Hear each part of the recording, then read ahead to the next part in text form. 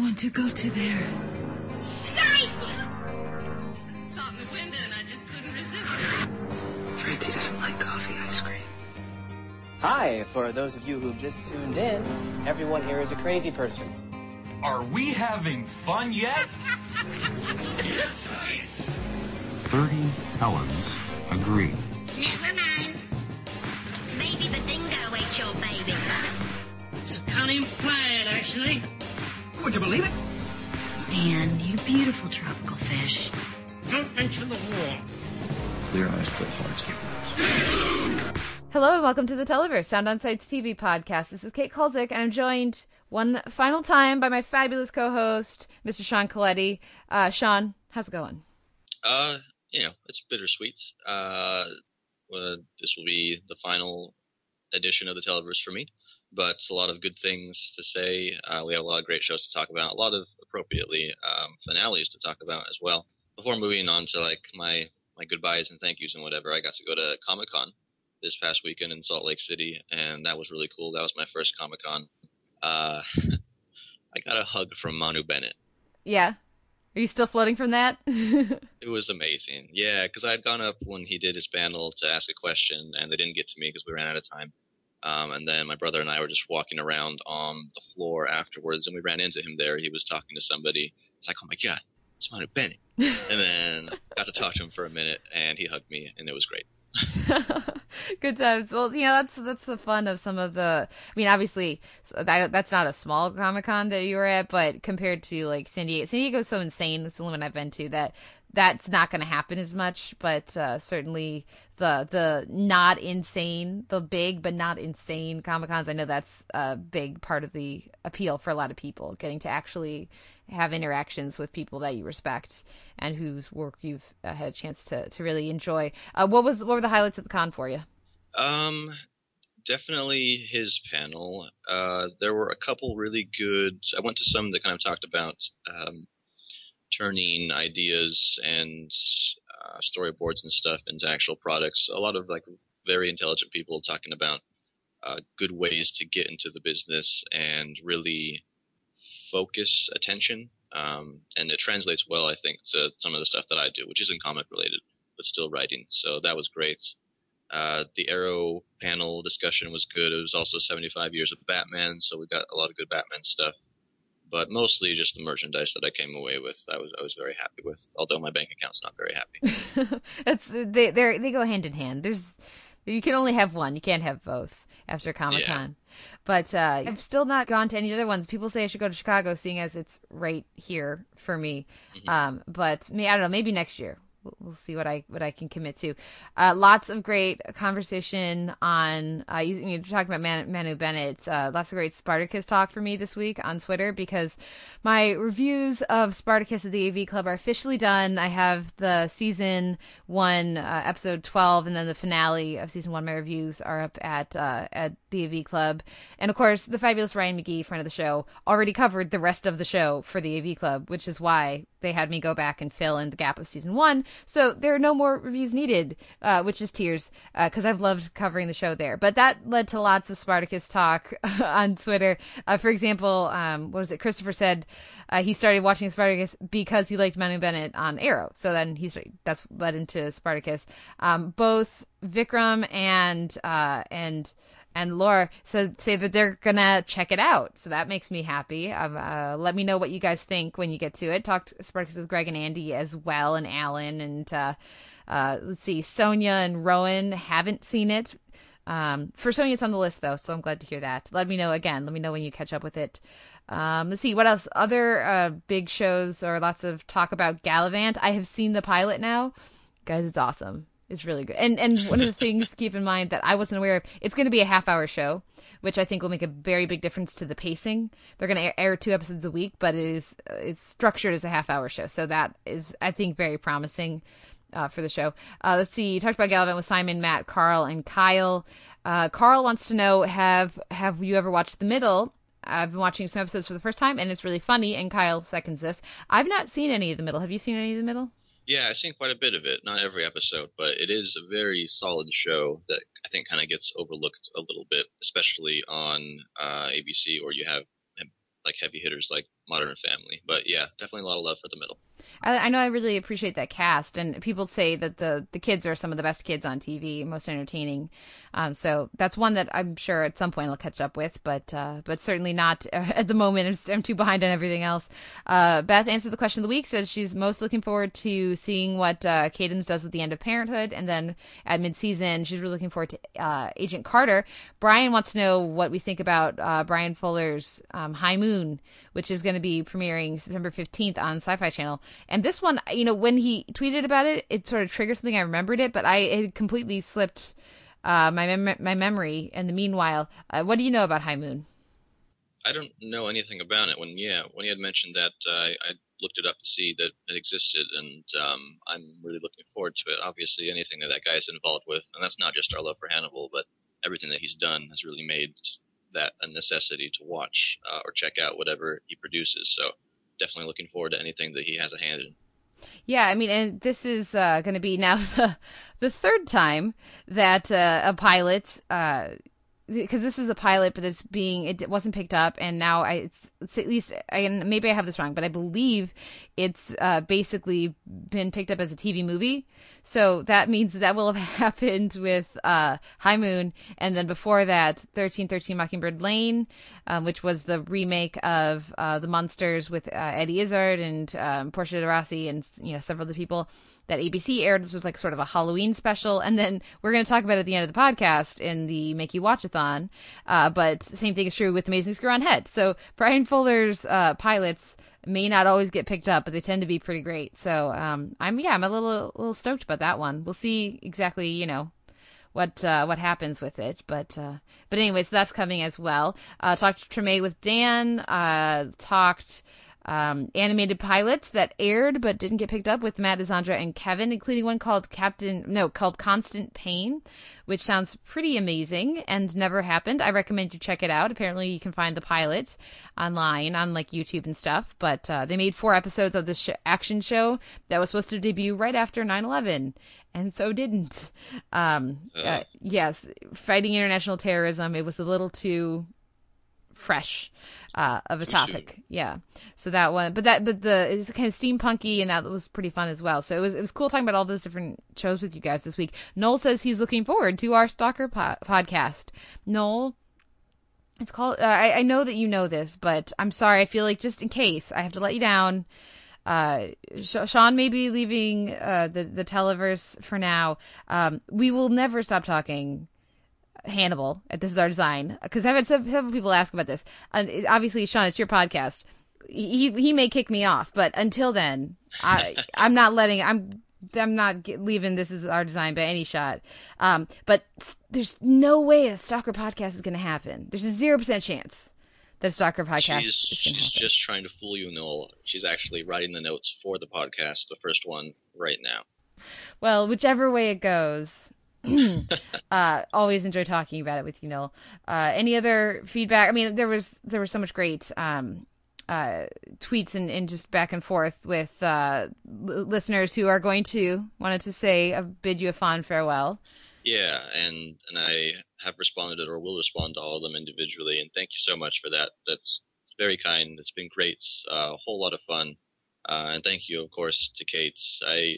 Before I even started writing reviews for Sound on Sight, I had been a frequenter and a listener of the podcast for about a year. So I probably heard maybe 70 episodes of the Televerse before coming on as a guest. So it was a really big privilege to kind of come on and do that and fill in for Simon, because Simon is so great at doing this. And I love kind of hearing both of your banter all the time.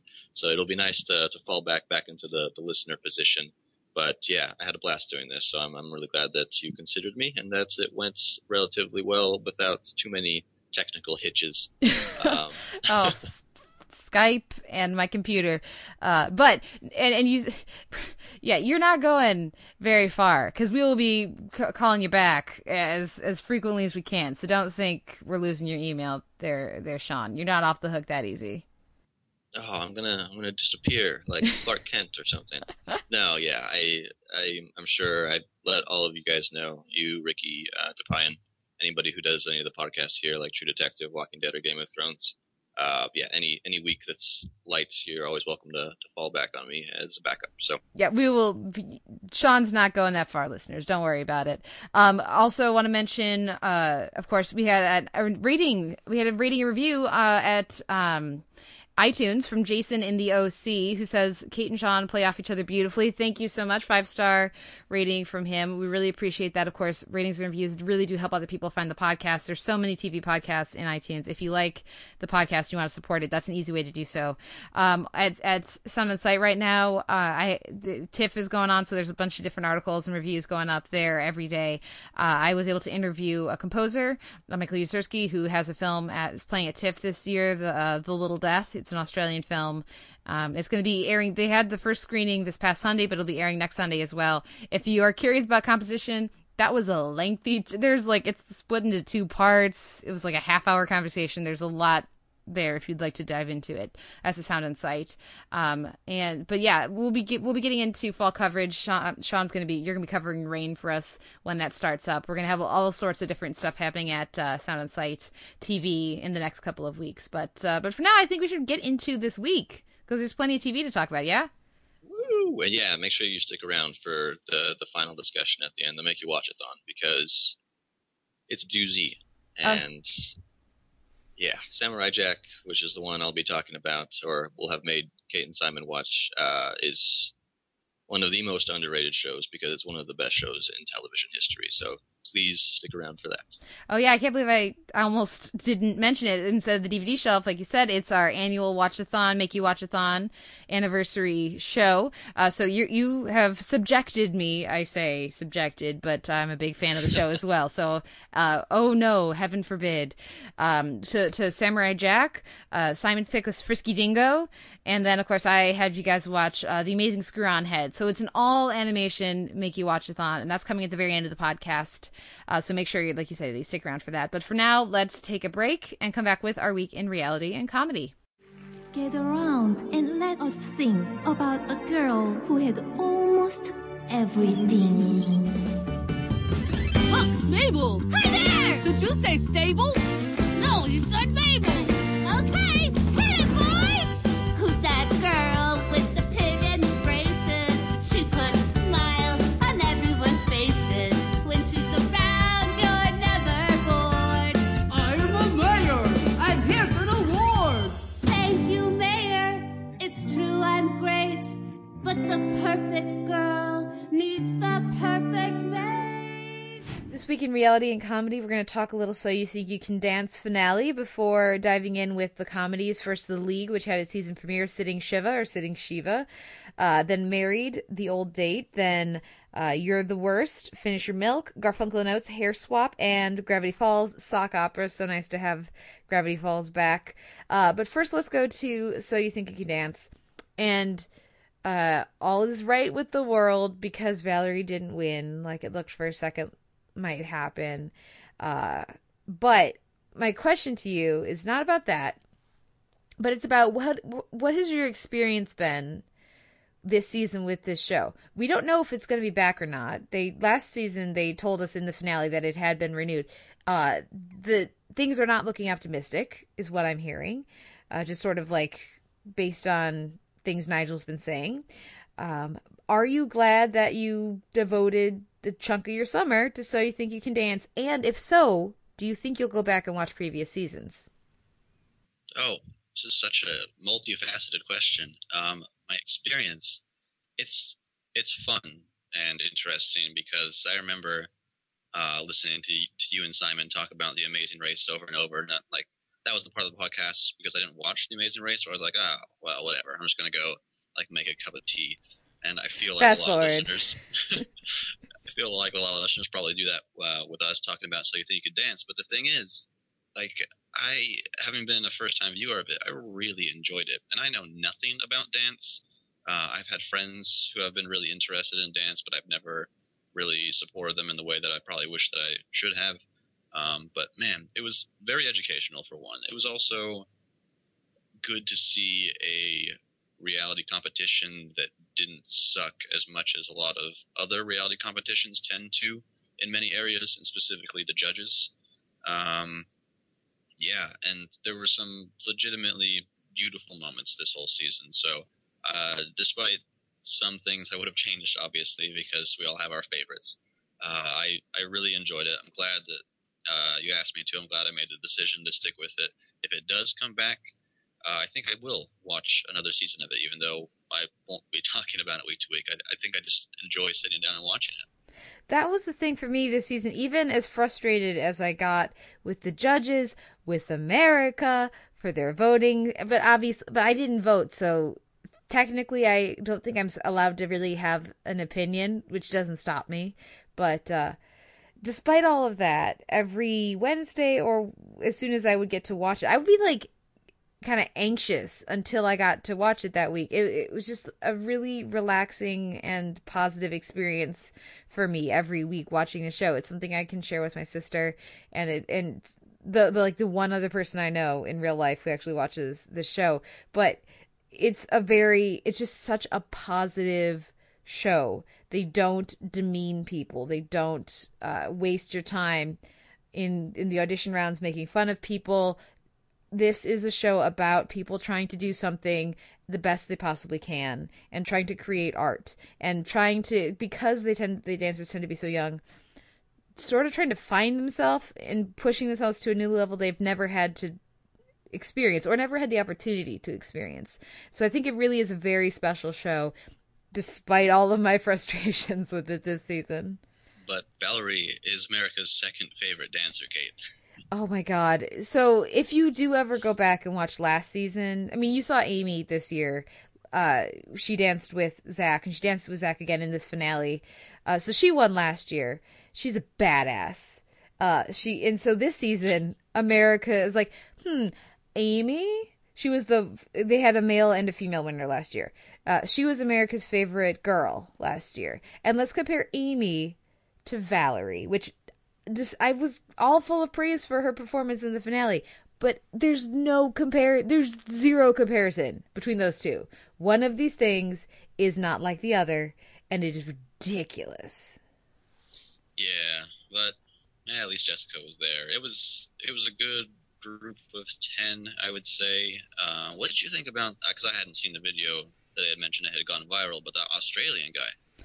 I thought he was good, though there was a bit too much tumbling in his routine for my taste. It got a bit floor routine-y. I would be shocked if he didn't have a background in gymnastics, but he's obviously incredibly talented, and I would have loved to see him in a choreographed routine, because it seemed like that. I mean, maybe that was, but it seemed like that was like a solo, like a self-choreographed, or like, the kind of thing, as opposed to somebody really trying to tell a story with it. So, yeah, I thought he was quite the badass. Put some of our gentlemen to shame this season. It kind of also showed just how overboard and ridiculous some of the praise for some of the various men this season has been. But yeah, I would have liked to have seen him with some less tumbly choreography, as fantastic as he was at that. What did you think? Yeah, it was really impressive just because it was such a departure from some of the styles that we've seen this season, at least. Mm-hmm. You're right that it was very tumbly, but yeah, just the visual spectacle of it I really enjoyed, so I'll probably look up a couple of his videos. But yeah, other than Valerie making it that far, I would have liked to have seen somebody pick a Bridget routine, but jive, man. In the number one routine, I couldn't. There were so many that I couldn't believe. Like, the first thing that I thought of was one of the random Valerie and Ricky routines. It's like, are you kidding me? None of them did that ballet, that absolutely stunning contemporary ballet. Ugh, there was just a number, like when Debbie Allen was saying that, she immediately knew that Ricky and Valerie were the ones to beat. I was like, oh, you have got to be kidding me here with this, because I mean, and Valerie was like a different dancer in that routine that they had the Travis Wall routine that the two of them had at the first week that they were together, that they redid in the finale. She was so much better this time around. She's really clearly grown quite a lot, but that was ridiculous as far as I was concerned.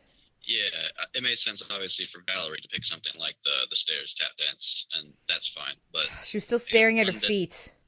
Yeah, The one that didn't make much sense to me, which I still thought was a good routine, just not a highlight of the season, was the Rudy and Tanisha one, despite liking both of those performers. Yeah, if you're gonna have Tanisha up there, like the Rudy one with Allison, I thought totally made sense to me. If you're gonna get Tanisha up there, let's do that ridiculously hot Latin one that she did. Let's do that one instead. There's a number of other routines that, I mean, it seemed very odd. It seemed very much determined based on who they could get. And they just wanted to make sure that it wasn't all Travis Wall routines. I was surprised we didn't get more Sonya. And I think they also, it seems like they let the final four pick first. And that determined, like, oh, they already took the vow one. What's left? Sort of. There were only a handful of really, truly amazing ones for me.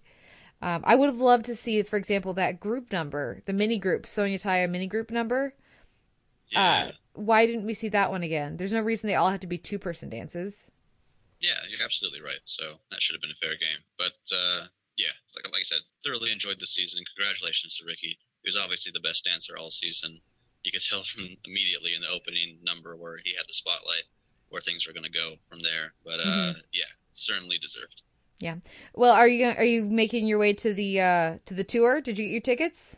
I am considering it. Yeah, I'm talking with my friend about it, and we'll see. There's still tickets available, so I'm not out of time yet. Okay, well, I will have to report back on the podcast after I go to see the show and see what I think and just how much of some of this stuff transcends. I really liked the new numbers, by the way. I liked that opening top 20 number was really great, and I liked they did the top 10 with the All-Stars. They did that last season as well. I really like that here too. It's nice to have some new routines amongst all of the favorites, as it were. So, yeah, there was a. Sorry, just like this notion that the Zombie Witch King thing was the best hip hop all season when they could have had that Jessica and Twitch number again. Are you kidding me? But sorry. Letting it all go. All is right with the world. Okay. Valerie didn't win.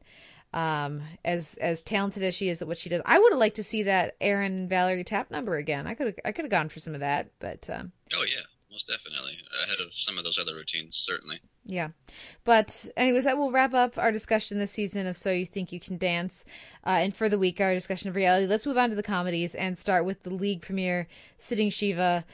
I really enjoyed this episode. What did you think?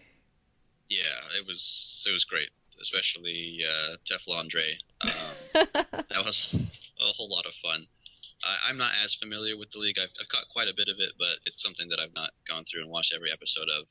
So I hadn't seen Adam Brody in that role, and I looked up and he had been in a couple episodes, but it's good to see him. Obviously, the premise is ridiculous and great in every way that the league is. It's also nice because I'm actually doing fantasy football for the first time this year because my friend forced me to, and I know nothing about football. So watching the league in tandem with doing that should be a whole lot of fun. But yeah, some great jokes there. Just Taco just playing golf out everywhere was awesome. I really enjoyed. I mean, that's the closest I've seen anybody else come to Caddyshack. And I liked that was a subtext of it, but they didn't really, at least for me it was. It was just, I thought they really captured the spirit of that with the Chevy Chase feel to that and the Bill Murray feel to that. When they go outside, I just kept waiting for them to start hitting marigolds. That's a difficult thing to say because that's a beloved comedy classic there, but the Teflon Dre thing is probably my favorite. I really like when they change up the dynamic a little bit, so I'm hoping that'll be a recurring bit throughout the season. And yeah, I'm glad to be back in the world of the league. It's always fun. Yeah, it's not one of FX's or FXX's most beloved comedies when it has stuff like Always Sunny, kind of on the comedy side, the straight comedy, and then Louis on the more artistic side. But FX/X has been so good with these, maintaining them for several seasons, and I've seen episodes through all of the seasons, and it's not really dropped off at all. So, like you said, changing the dynamic a little bit should be something to aspire to, I guess. But even so, the comedy's there.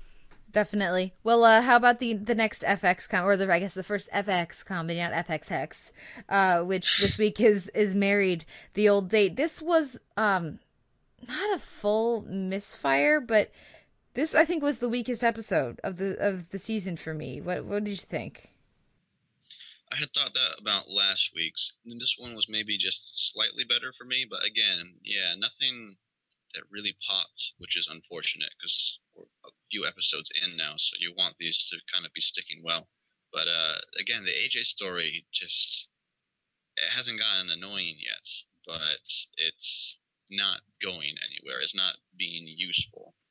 And, as problematic as some aspects of the main story was, I would have preferred just a whole episode of that and dealing with regrets about having made certain business decisions in the past. Yeah, it felt this was more in keeping for me with the beginning of the season, where it felt much more dramatic and less comedic. And that's if they're gonna play with tone, then I'm good with that. I just would have liked to have been laughing more, I guess, and so maybe I would have given. Especially with John Hodgman, when he shows up, I was really hoping to laugh more because I think he's hilarious. And so to really keep the AJ stuff so uncomfortable and angry, really, is fitting for where the character's at emotionally. But when you add that on top of Nat Faxon, his character being more upset and just angry and kind of bitchy for much of the episode. It was a bit too much for me, I guess. Yeah, it did have Morgan though from the Mindy Project, who I always enjoy, but I couldn't place him at first because that hair. Yeah, it was great makeup. So he's also going to appear in another episode that we'll be talking about, which was kind of coincidental and funny. Yep. Always good to see him pop up. Any other thoughts on this one, on Married? No, I mean, as my final thoughts for the podcast, as we've been talking about for these weeks, I'm still okay with it. I'm fine watching more episodes of Married. There's a better and funnier show there that hasn't been tapped into yet, so I'm really hoping that for the second season they figure out how to do that. Yeah. Let's move on to You're the Worst, which I was surprised by this week because, not that it was funny, not that I enjoyed the episode, a more serious episode for them as well. But again, this time I was actually laughing somewhat as well. But because it feels very much like an episode 8 out of 10. This feels like, or even maybe a 9, but this is episode 8. I could really feel where this was in the arc of the season, and I wasn't expecting that from this show. What did you think of that element? Just how they messed with that relationship and broke them up. Yeah, well, it feels like a breakup before that prompts them to have a conversation, and then we end the season on a cliffhanger or an anticlimax subverting the cliffhanger of the proposal, or will they get back together or something. This didn't feel like, this is clearly not a done deal, them breaking up, because then you don't have the show. So, in that way, it felt very much like a end of season stake raising moment. Yeah, I was going to say that there was a finality about it, which was strange because there's still material to go.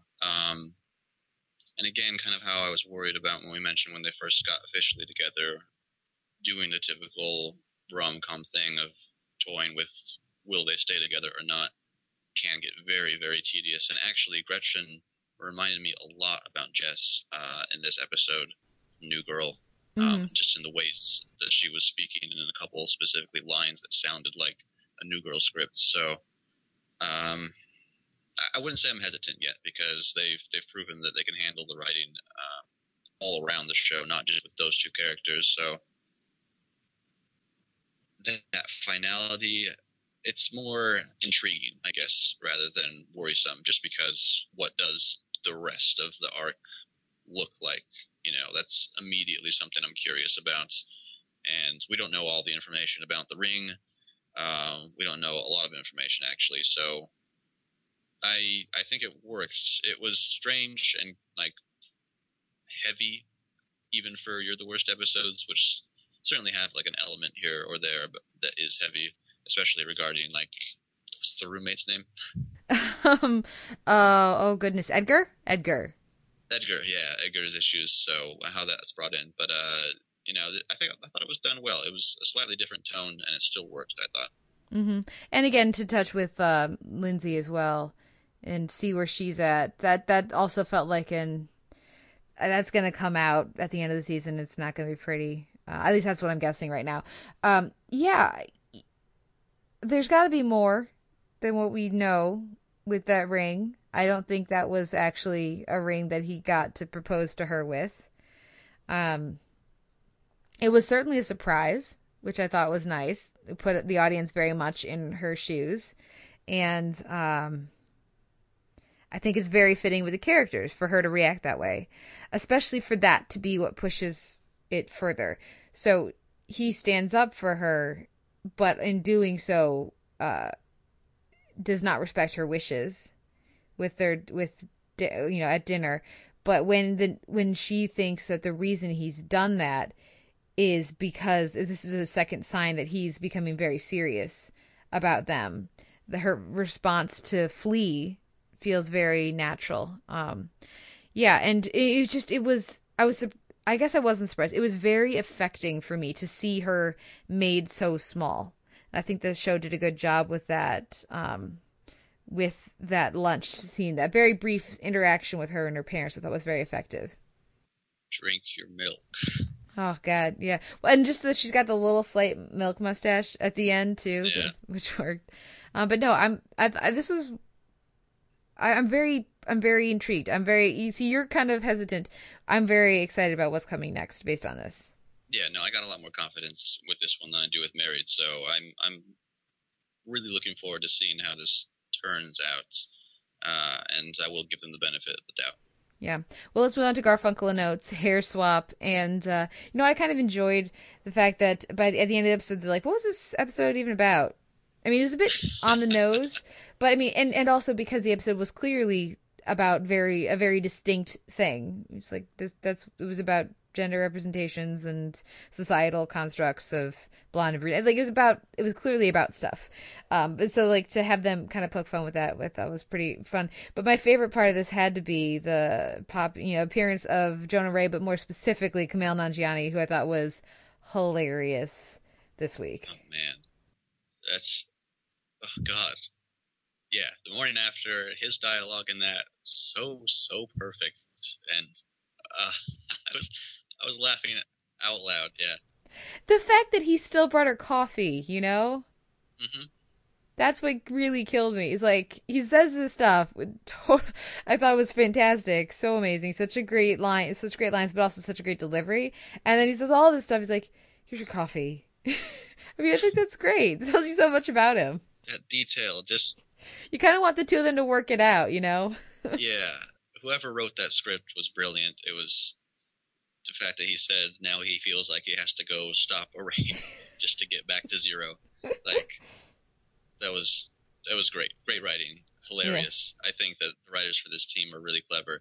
Both them and the writing staff that they have, I think, are really good. So yeah, that guest appearance, they've had several great guest appearances. The songs in this I thought worked really well, even from right at the beginning with the Facebook birthday one. Yeah, all very relevant things that I'm sure a lot of people can relate to. Yeah, it would be nice if Busy Phillips popped back up because she was so underused in this one. I would have liked to see her be more prominent, or like basically get her own episode, because I love her, of course, from Cougar Town and Freaks and Geeks before that, of course.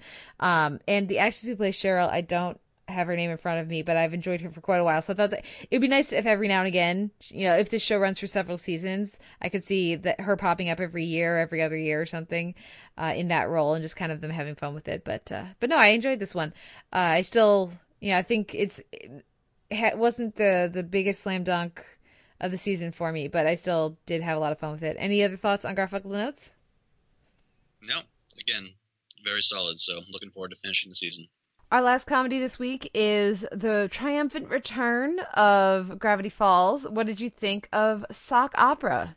And did its songs trump Garfunkel and Oates for you this week?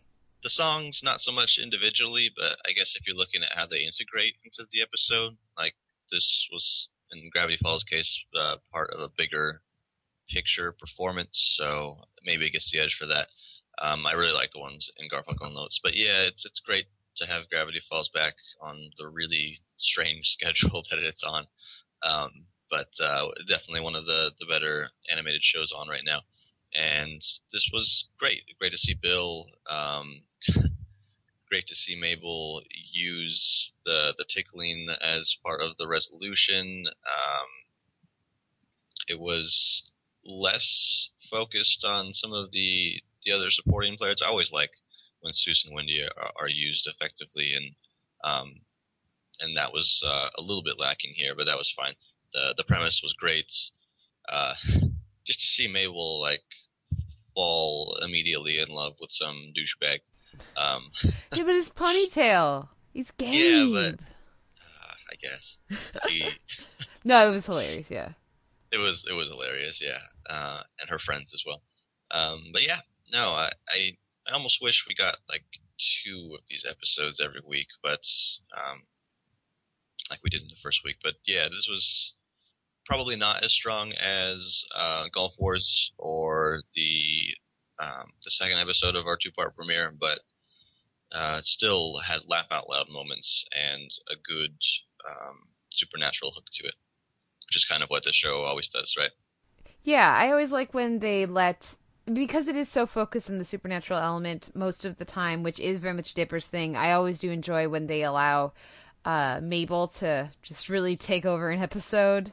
Not all the time, maybe, but I like, when we get her particular flair like we do here and like we did with the karaoke earlier in the season.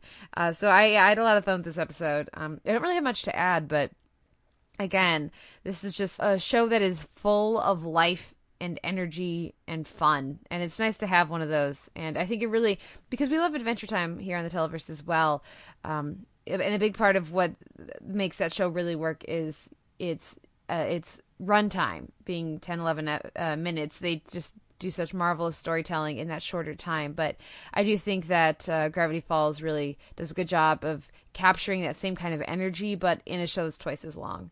And that could sometimes just maybe it'd be more challenging to sustain that, but I think they do a good job with it. As for this episode in particular, yeah, they had me at sock opera. I mean, come on. This is my kind of an episode, but I didn't really have anything else to contribute, so I guess I'll cut it off there. What wins your week in comedy? Just because of how different it was, I'm going to give it to You're the Worst again, because good episodes for Gravity Falls and Garfunkel and Oates, and obviously the So You Think You Can Dance finale. There were definitely things to like about that, but You're the Worst continues to impress in some small ways. Yeah, for me, it's definitely You're the Worst, and it wasn't the most laugh out loud episode of the season, but it was the clear winner for me this week, at least. And we'll see whether that could easily change next week. But for now, I'm going to give it to You're the Worst as well. So now we'll take a quick break, and we'll come back with our week in genre and drama. Ne me quitte pas, il faut oublier tout, peut s'oublier, qui s'enfuit déjà, oublier le temps des malentendus et le temps perdu, à savoir comment oublier ces heures qui tuent parfois à coup de pourquoi le cœur du bonheur ne me quitte pas. Ne me quitte pas, ne me quitte pas, ne me quitte pas. This week in genre and drama, we're going to kick things off with Doctor Who, Robot of Sherwood. Then we have Outlander, Rent. And then we're going to move over to the dramas and do a little talk on Boardwalk Empire, the premiere, Golden Days for Boys and Girls. And then The Nick, Where's the Dignity, The Honorable Woman, The Motherline, Masters of Sex, Story of My Life, penultimate episode there of the season. And then, of course, The Leftovers had their finale, The Prodigal Son Returns. But first, let's kick things off with some genre talk. Unfortunately, my Doctor Who review is not up yet. I have had a series of things that have stopped me from getting it up. It will hopefully be up soon. By the time people are listening to this, hopefully my review is already up at Sound On Sight. I have many thoughts about this episode that I'm not going to get into here because they're specific. There's so many callbacks in this episode to Classic Who. It's ridiculous. I'll enumerate that in my review. Instead, let's talk here just about stuff that you can actually understand, because you haven't seen any Classic Who, so I won't talk your ear off about that. What did you think of this episode and its coming down on being pro Robin Hood? Robin Hood was a dude. What do you think? I enjoyed it quite a bit at points. Let's see. It was certainly fun. Absolutely in the classic adventure style, films that you've seen out of medieval times that have kind of been farcical. It very much fit with that, so I enjoyed it on that level. It went too far into the cheese, like in the resolution, like where the three of them are just firing the arrow, and it's just enough to... That was so terrible. Like, my notes for this episode, oh my gosh, it's like, vaguely positive. This episode feels very disposable to me. It's very much a romp, that's how I feel like that's how anyone would describe it. A lighthearted romp through the forests of Sherwood. And then you get to the end, and that was just terrible. I mean, they couldn't come up with anything better than that. I mean, it's like, it's going to explode. Oh, I'm sorry, let me drop this little tiny, that it was a big arrow compared to arrows, but compared to a spaceship, no, that's not going to tip the scale. I mean, and the fact that they have me thinking about that shows how horribly they bungled the execution of it as well, because they weren't able to successfully make me not care, and they should have been able to do that at the very least. Yeah, that was my journey, like getting to there and being like, what the shit is this? And then like. Conversations afterward, though, I was clearly ready to be like, okay, that was that episode, I'm done, let's move on. But then the conversation between Robin Hood and the Doctor after that, I thought was very good dialogue, talking about the parallels between the two and ideas of heroism, ideas of legends, ideas of reality, how people remember other people. There was a lot there to unpack, I think, and to get that, which I thought was probably the best part of the episode, after what was clearly the worst for me, kind of redeemed it a little bit. So I really liked those last few minutes there. I've really appreciated what they've done with Clara this season. And because you haven't really watched much of her before the season, correct? Correct. Yeah, they did a horrible job writing for her last year. I know that some people, friend of the show, has appeared on the show, Kylie Anderson of Nerdist, loves Clara and loved her last year, but I thought she was horribly written last year, not as a character, but as a series of conflicting plot points and beats, depending on what each episode needed. So to see her written so well in these 3 episodes, when just her just sort of giddy glee at holy crap, oh my god, that's totally Robin Hood. Jenna Coleman nailed that, and then to have that so quickly, to have that quick little beat of you laugh too much to be happy, and then to take that then to her frustration with the two of them when they just won't shut up. I thought that I really enjoyed watching her navigate the episode. She really was as far as I was concerned, she was the lead of much of the episode, and that whole dinner table scene with the sheriff of Nottingham, whose entire wardrobe and hair and everything was a clear shout out to Anthony Ainley, who played the master back. He was the 3rd master on the show. There was just so much to enjoy with all of that. So yeah, there was a lot for me to appreciate with this episode, even as I was watching it, kind of feeling like it was popcorn. Until we got to that arrow scene, I was very much willing to go with it. I'm going to go to Comic-Con next year, and there are going to be, especially if Doctor Who is there next year, there are going to be so many Claras in that red dress, and it's going to be awesome. Yeah, absolutely. And maybe there'll be Robin Hoods as well. Why not? Looks a lot like Oliver Queen, though, so I don't know. Maybe not, but yeah, no, it was just so cute and fun. I mean, the fencing with the spoon, Capaldi pulled it off. I thought, there's a lot to enjoy. I thought in this episode, even if maybe less to analyze, but more to enjoy. Do you have any other thoughts on Doctor Who? just the whole laughing and the Doctor just despising all of it, I thought was a great running gag there. I love how he's saying about the lute player. I have so many diseases. If you were real, you'd be dead in 6 months. And then like by the end of the episode, the Doctor has accepted that they are real. No mention is made. He doesn't like go, oh, I should probably heal you, buddy. Yeah. Just kind of left hanging there. I thought that was kind of awesome. That guy's gonna be dead in 6 months. Oh, good times. And just like it's embracing of like even a Monty Python kind of minstrels thing with the singing. He's like, I feel like that is very much Capaldi's Doctor. No singing. He's the father in the Holy Grail who doesn't want the son to sing. Yeah. So good times hanging out in Sherwood, and hopefully next week we'll get back to a more intense episode. Let's move on to Outlander, Rent. What did you think of them adding more history in? There was a bit more history this season, this episode. There was, and that aspect of it, I think, did work. So her realization that she had been to the site before and kind of already knew what was going to happen to Clan Mackenzie, having that information there and seeing what she can do with that, I think is something that season 1 should address, and hopefully will do it well. What I liked most about this episode was seeing her breaking point, and now she's in a place where she doesn't care, and she will be defiant and really like stand up and not give a shit to everybody. And that was great because that created a lot of interesting conflict, interesting dialogue after the fact with Jamie and with the other guy who, I don't know, is he like a bookkeeper or something? What is I want to say his name was like Ned or something. Yeah, he's the lawyer. Yeah. Okay. But yeah, so to get that dialogue with the allies afterwards, so she's definitely like has a place among these people. Mm-hmm. Yeah, the some of it was a bit neat for me, a bit tidy, with the character interactions.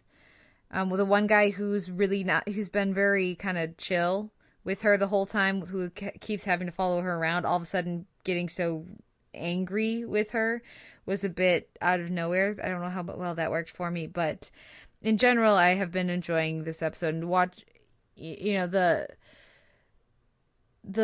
comparatively even-handed approach to these characters, I think is working well from her perspective. It's revealed that no, he's not. He's raising money. He's getting money from these people. He's exploiting Jimmy's scars to get money from these people, but it's not to line his pockets like we think. But that doesn't undo like the destruction of that one family's house and the fact that this other family has nothing to feed their baby with anymore. This is still. It's still not necessarily all positive. So I like that they don't. While she ends up, I think where she ends up is Jamie's advice of don't judge what you don't understand. And that's, I think, where she ends up at the end of the episode rather than they're all good all the time. I do think that cliffhanger is just stupid, though, because we know she's not going to say anything because that's the TV show. So she's not going to, and they would kill the brother of the Laird, and that's not going to happen in episode 6. So I thought I'll be very surprised if that goes any way other than the most expected of her saying she's fine. I don't know. What do you think is going to happen with that cliffhanger? But it's a cliffhanger, and so there's an equal chance of both things happening, right? Because either one makes it. No, that's absolutely. She's going to say that she's fine, and that's going to earn her more trust, and that's the way it's going to work out. Okay. Yeah, I would. Yeah. I guess technically they could have her go spend some time with the Redcoats because then that would let her see evil, not Frank, rapey dude again. And they might want to bring him in that way. But I just, yeah, I was a little, a little unimpressed by that ending. That would seem more like a season 2 kind of thing. I would assume that we would stick with the Mackenzies for most, if not all of this. So. Yeah, and it's a 16 episode season. This is they're going to do 8 and 8. They're going to split the season in half. And again, this is only episode 5, so we still got a few more weeks. Yeah, I completely forgot that they were splitting the season like that. And it's so full because obviously it's a full hour, so it feels like we had more than 5 episodes. But yeah, maybe they'll do that actually at the end of episode 8. She either gets taken or voluntarily goes somewhere. with the Redcoats, but I could see that working. Yeah. Let's move on to Boardwalk Empire, which had its premiere of its final season, Golden Days for Boys and Girls, and they jumped forward a bit in time. That's all I know about this episode because I have not seen it yet. What did you think of the premiere? Just a couple quick things here. Just to let people know that Boardwalk Empire is still a show that exists. This will be its last season of the 3 HBO dramas that are ending or will have ended by the end of the year. So True Blood, The Newsroom, and Boardwalk Empire. Boardwalk is the one that I still think, despite some of its issues, and those other 2 certainly have issues as well, is compelling enough TV to watch. And this episode, I think, really pitches a good case for that, I suppose. Big time jump, which was very interesting.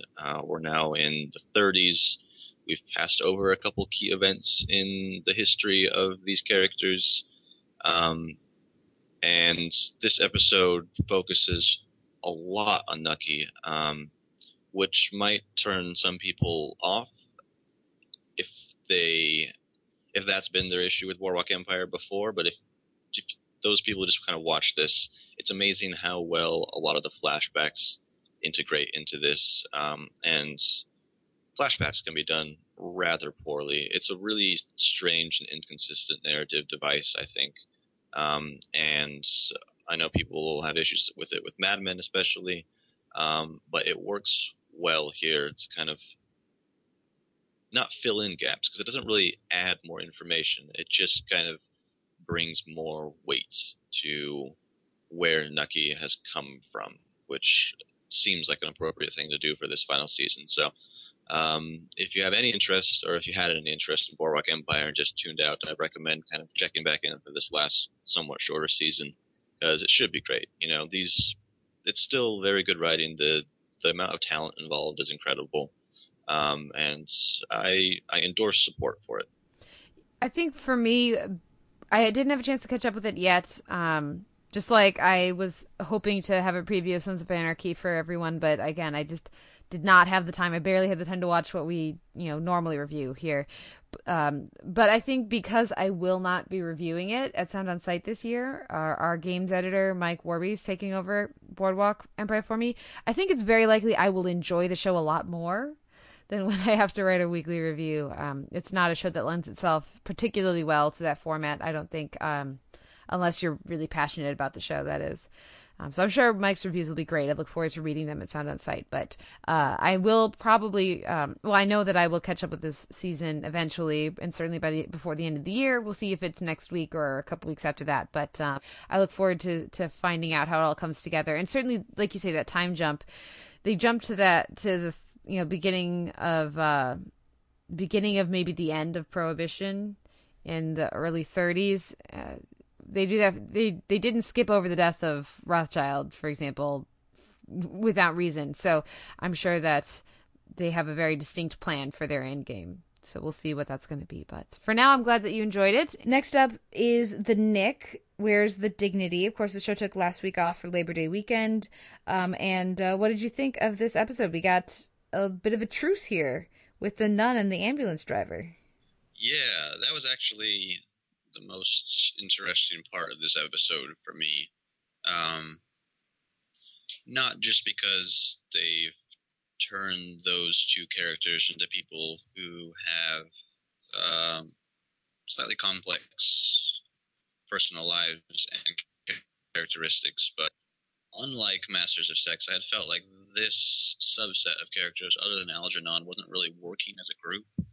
And now there is an area which I'm really interested in outside of Thackeray and Algernon. So that was important that was established to some degree, because they kind of haven't really been giving the woman who's in charge of the whole place really much to do. The stuff that's been going on with the guy who's in debt is just not working at all. So to get these 2 characters in this situation, I think really does work. On top of the fact that one of the other surgeons who works with Thackeray, having his father in this episode, and having that dynamic there where he clearly disapproves of having spent his life trying to give his son all of these chances, and for him to want to just be here at the Knick, that's actually something that I thought they could get more mileage out of in the next few episodes. Yeah. we'll see where they go with that. But I look forward to them exploring it a bit more. I was very glad to see I actually enjoyed the flashbacks. I was surprised, but I did enjoy the flashbacks. I was glad to get more time with Alice. Right, I want to say it's Alice, his ex. It's such a fascinating, and can you imagine months with your hand up like that, just strapped up next to your face? I mean, I can't even imagine it, but that, I think that's really fascinating. So I'm glad that she popped back up. And I just do you feel like they need to be teasing this whole Algernon and the daughter thing, because clearly there's some relationship, yes, with the two of them? It seems like that's pretty obvious. I don't know. It's less obvious for me, but she's moving now, which is the thing, right? So I don't know.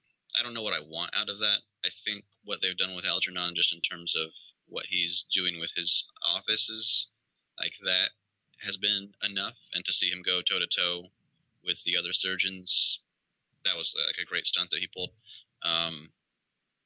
So I don't know if that needs to exist, if it is where it's heading, but I didn't really pick up on it other than subtext. Yeah, it could be I'm reading into it. And I don't think they need to. I think there's plenty more other interesting stories.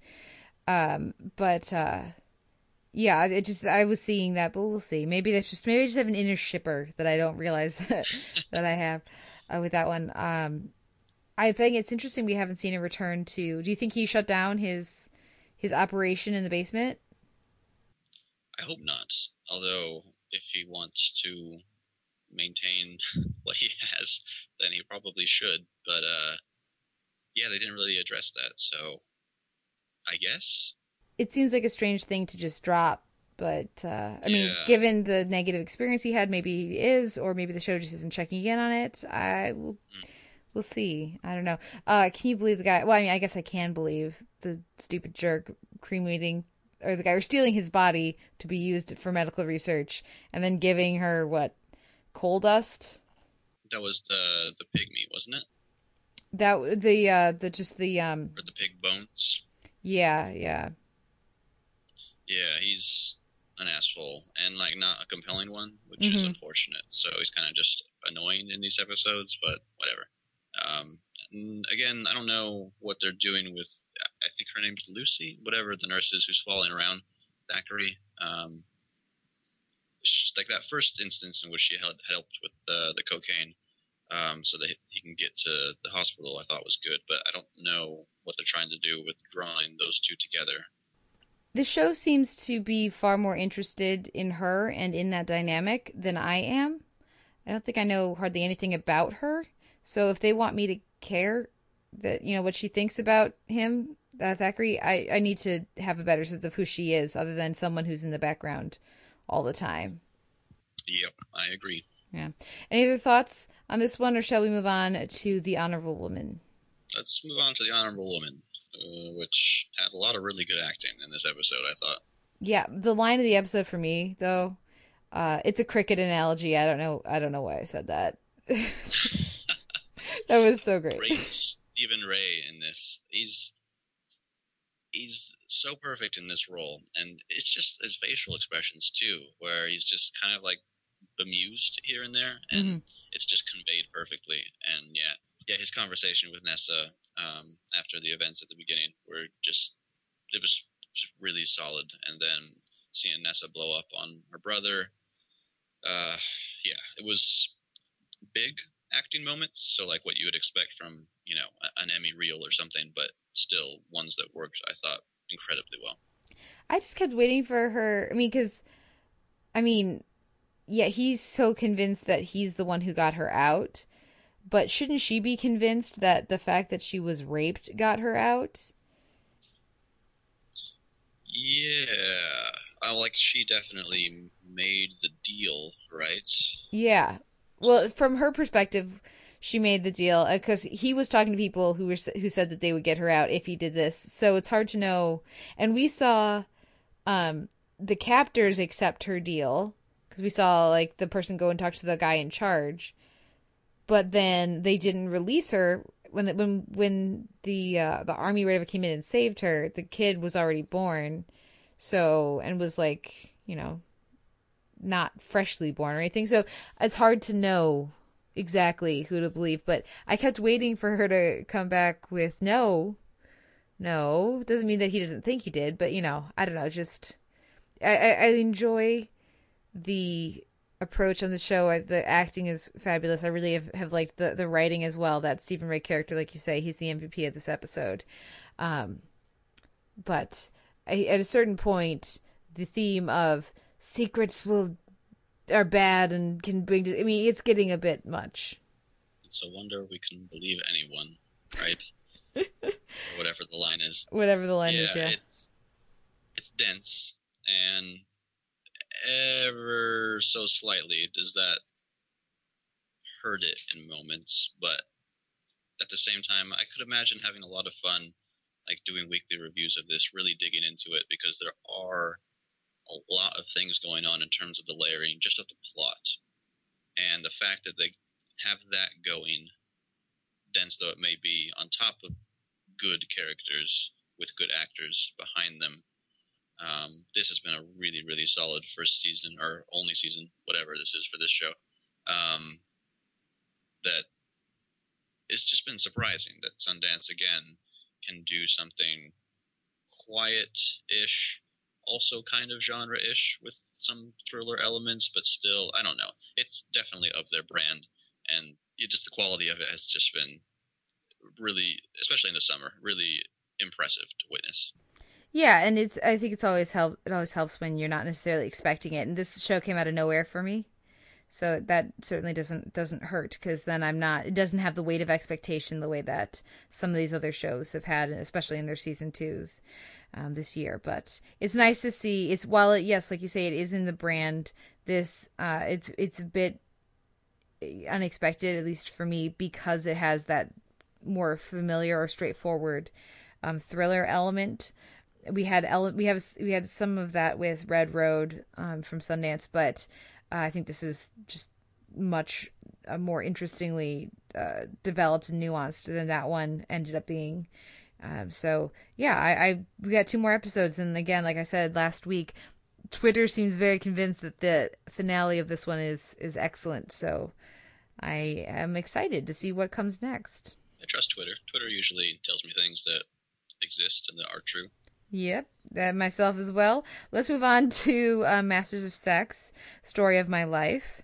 We got finally, the facade comes down when Ginny says, "This is not about the study. We've been having an affair. It's ridiculous. This hasn't been about the study for years." I was very glad to hear that come out. Yeah, and just that whole last scene, the way that it ends, Bill admitting to his impotence. Very powerful stuff, because a lot of that has been building for a few episodes, even across big time jumps, which is unusual in terms of comparing it to other TV series. And again, surrounded by things that are working really well elsewhere, like Libby's interactions with the people who are trying to figure out, or trying to get a good eyewitness for the crime that's happened. Also, everything going on with Lester and how Bill is using him, which at first can kind of just seem like a manipulative thing to have in there, but we get, I think, good information about his character. He's been very underdeveloped, I guess, and I have a bit of a better understanding of who he is from this episode. Yeah, I would agree with that, and I like this sense, because he's been observing this. Just there was so much nice stuff with him turning the camera away, or just like getting a little bit of the scene with Barbara and just seeing her and knowing that he needs to turn the camera away. And just leave, which I really appreciated. But then just watching him flirt with this idea of being part of the study, or does he become part of the study, or does he remain an observer? Because this has been, a conversation he's been having for the last several episodes of how he's not actually involved with anything. He just stands back and watches.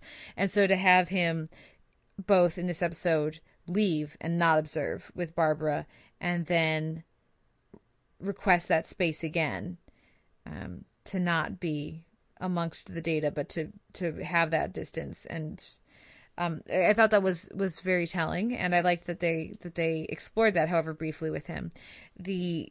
Having that be what pushes Bill to come out of the impotency closet was nice. I really like Christian Borle.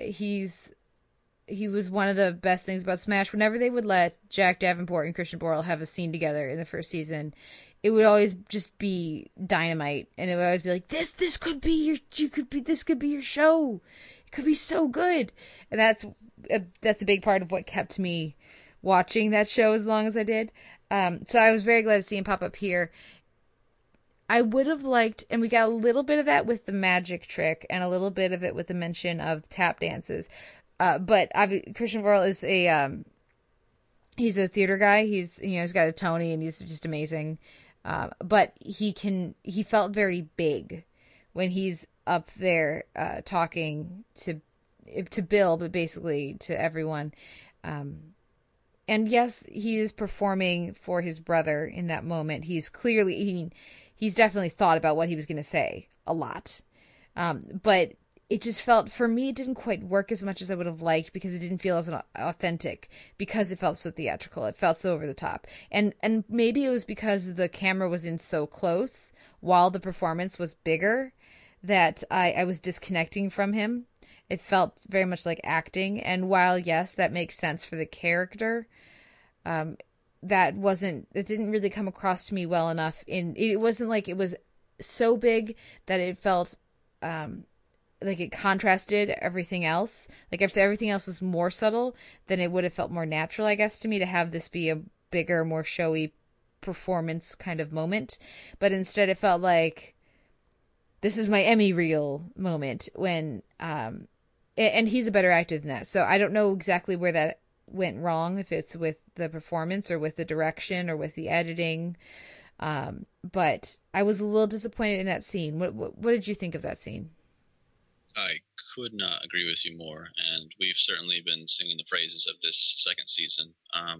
But there's always issues, I think, with this, with anything, and this was one of the big parts that stood out because it had drawn so much attention to itself in somewhat of a misfire. So I think it has more to do with the filmmaking aspects of it, maybe the script, because it was slightly heightened language, but like you said, that could be attributed to the fact that he had prepared a lot of this beforehand, but still very big in a way that doesn't really fit with how Masters of Sex pulls off some of its more impacting emotional elements. So yeah, again, stood out in a weird way. But great performance, great stuff. In the rest of the episode, I thought about halfway through in my notes, I was like, okay, where is the memory of Lillian DePaul? Because I felt like it had been missing up until this point. And sure enough, that gets addressed almost immediately after I had written it down. So it was nice to see that in Jenny's conversation with the therapist, although I really dislike what she's doing. Like, I know why she's doing it. It's morally abhorrent, even though she doesn't seem to understand that. Yeah, it's awful. She's trying to help, but it's just no. And I like that the show is making her both right and wrong. So she's right when she's talking to Bill of this person needs more help and not just necessarily the help that we can give her. She needs psychological help. We are not, and helping with the physical before she's ready psychologically is not a good idea. And then has her trying to help with the psychological in a way that she's completely out of her depth, easily could be causing more harm than good. I mean, I just don't want Barbara to kill herself or something, trying to, deal with this stuff. I could see it going that way. I mean, maybe not now, because next week is going to be the finale, and it seems like that would not necessarily be the way that they would end this season. But yeah, I'm worried. I'm worried about Barb. I want to have Betsy Brandt on my TV for longer, and especially it's a very interesting arc, and I think they're handling it really well. So, but it's very naughty. It's very difficult, and so I'm hoping that it's going to either continue into next season. But if it's not, then I'm worried about there being some tragedy next week. I don't know. What do you think? It's amazing to see after the introduction of that character where she has been taken, because I would not have expected that at all.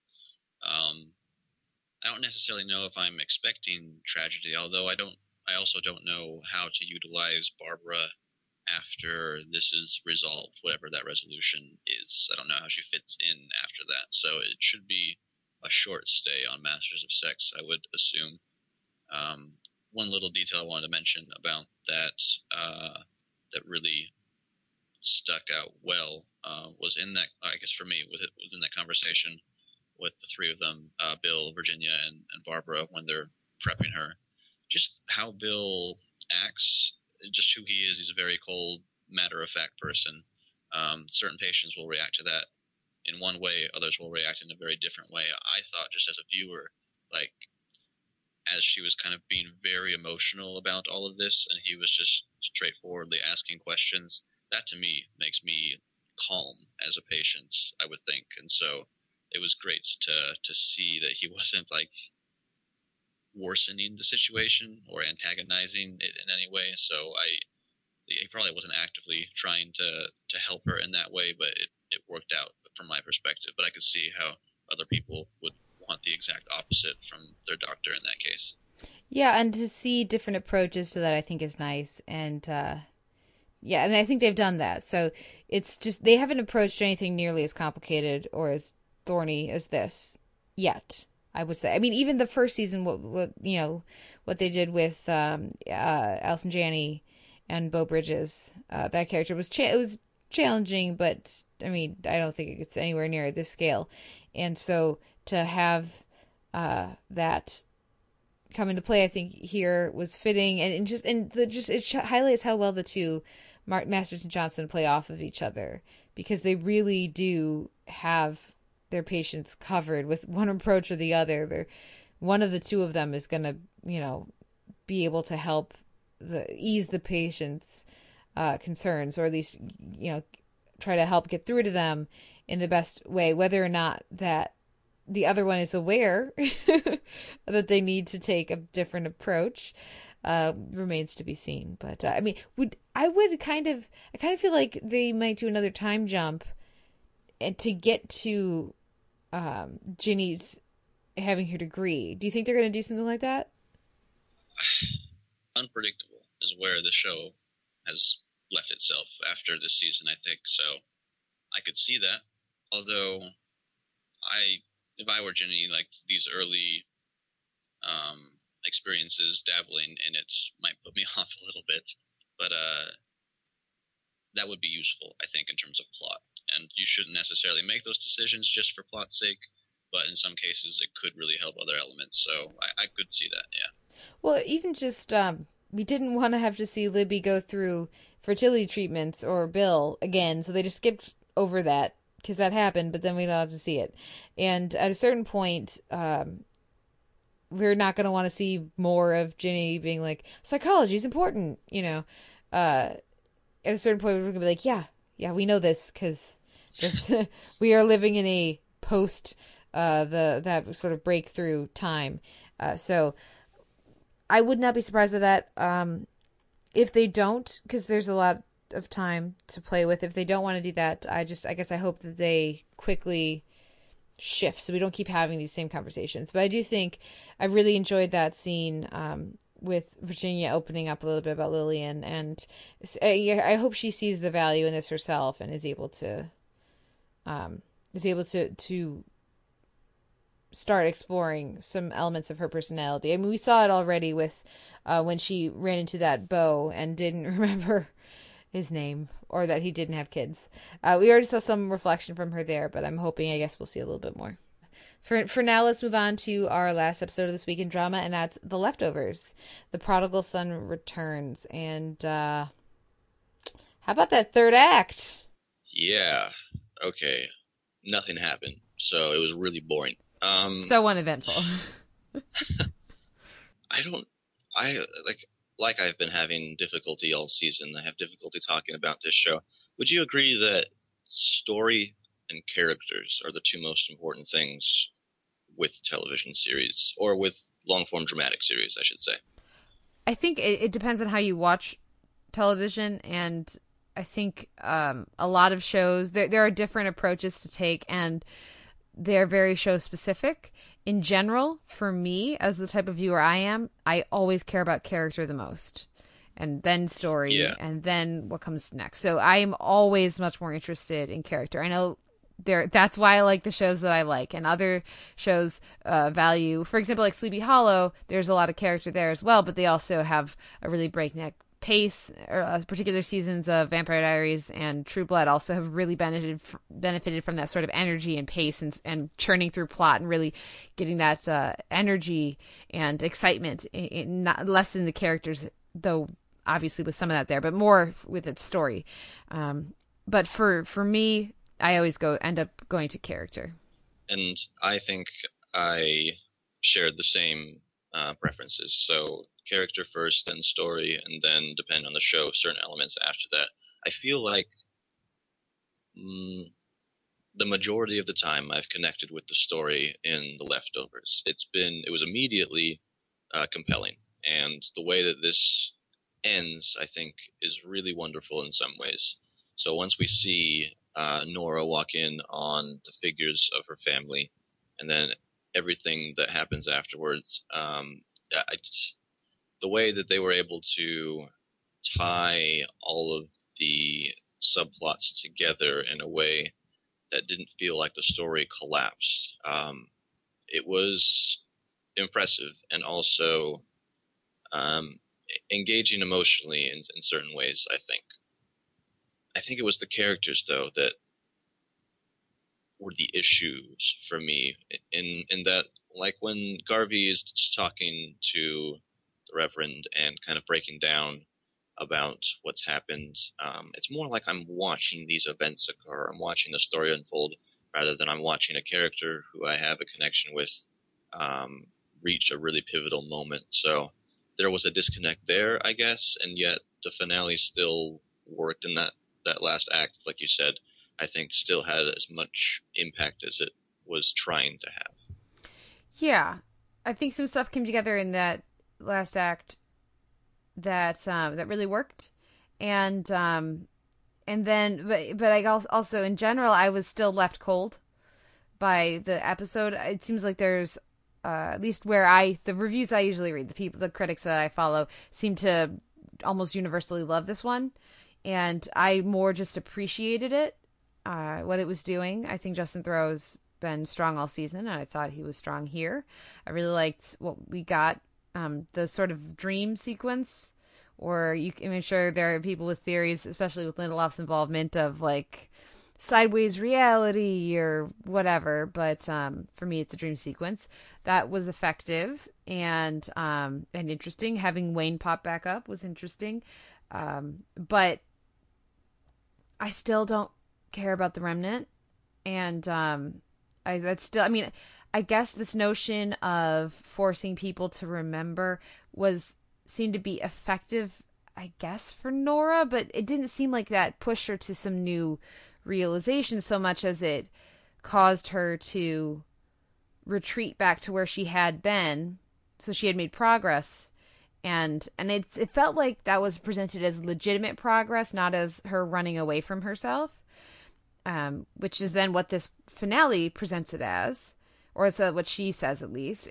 So I guess I just don't understand, like that climax was very effective with the fire and all of that. And as soon as we saw what exactly they were doing, where they just, I also have issues with how did they break into all these people's houses in this town?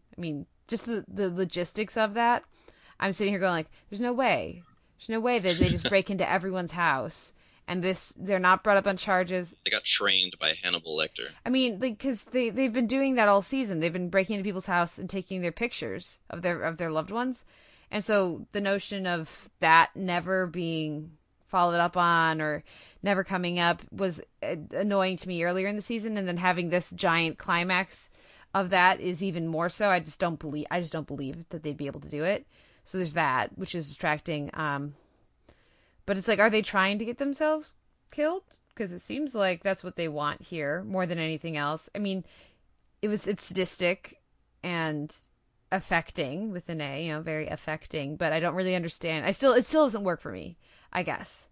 As much as the fire and the result of that did really work for me, them as a house or as a movement or whatever, that still doesn't work for me at all.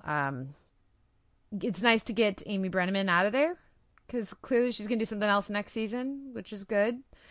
I didn't really understand necessarily her involvement with that all season. I guess that makes Liv Tyler the leader now, because she's the most famous actor in the house, even though she's so new.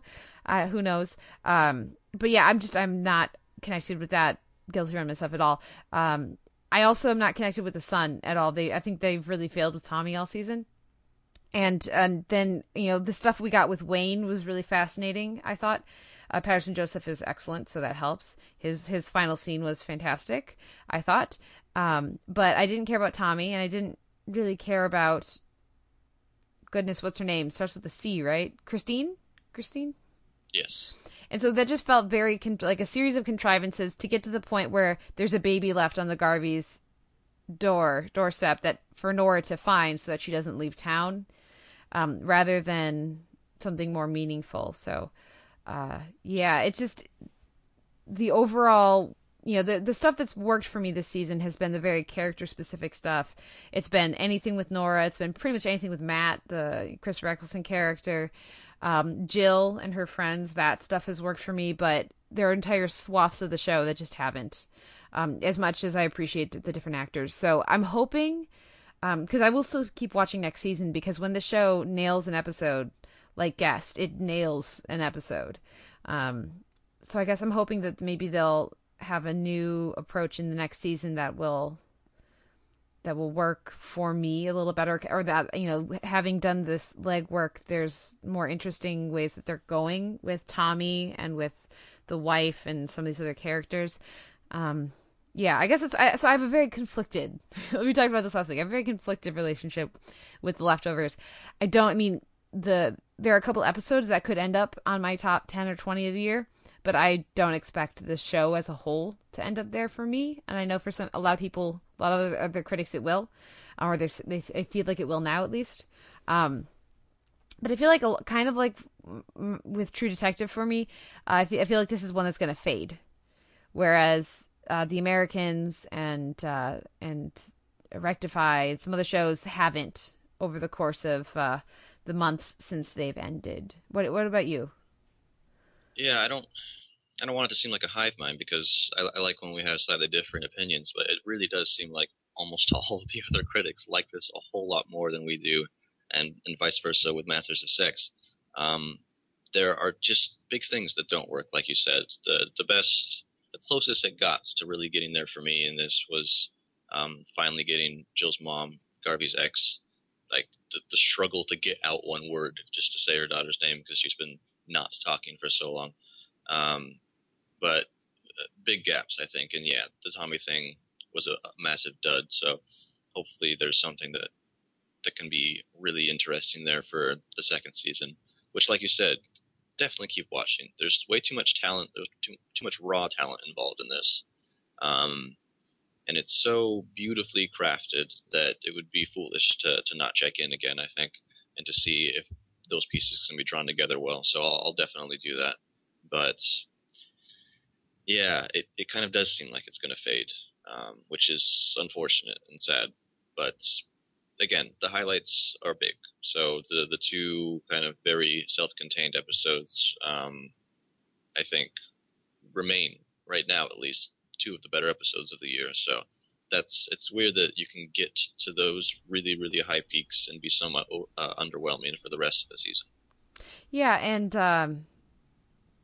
I mean, the fact that it's, I expect, I mean, and who knows, but I expect this is one that won't really stick with me. That's because there's so much other great TV over the course of the year. I mean, that's a good problem to have.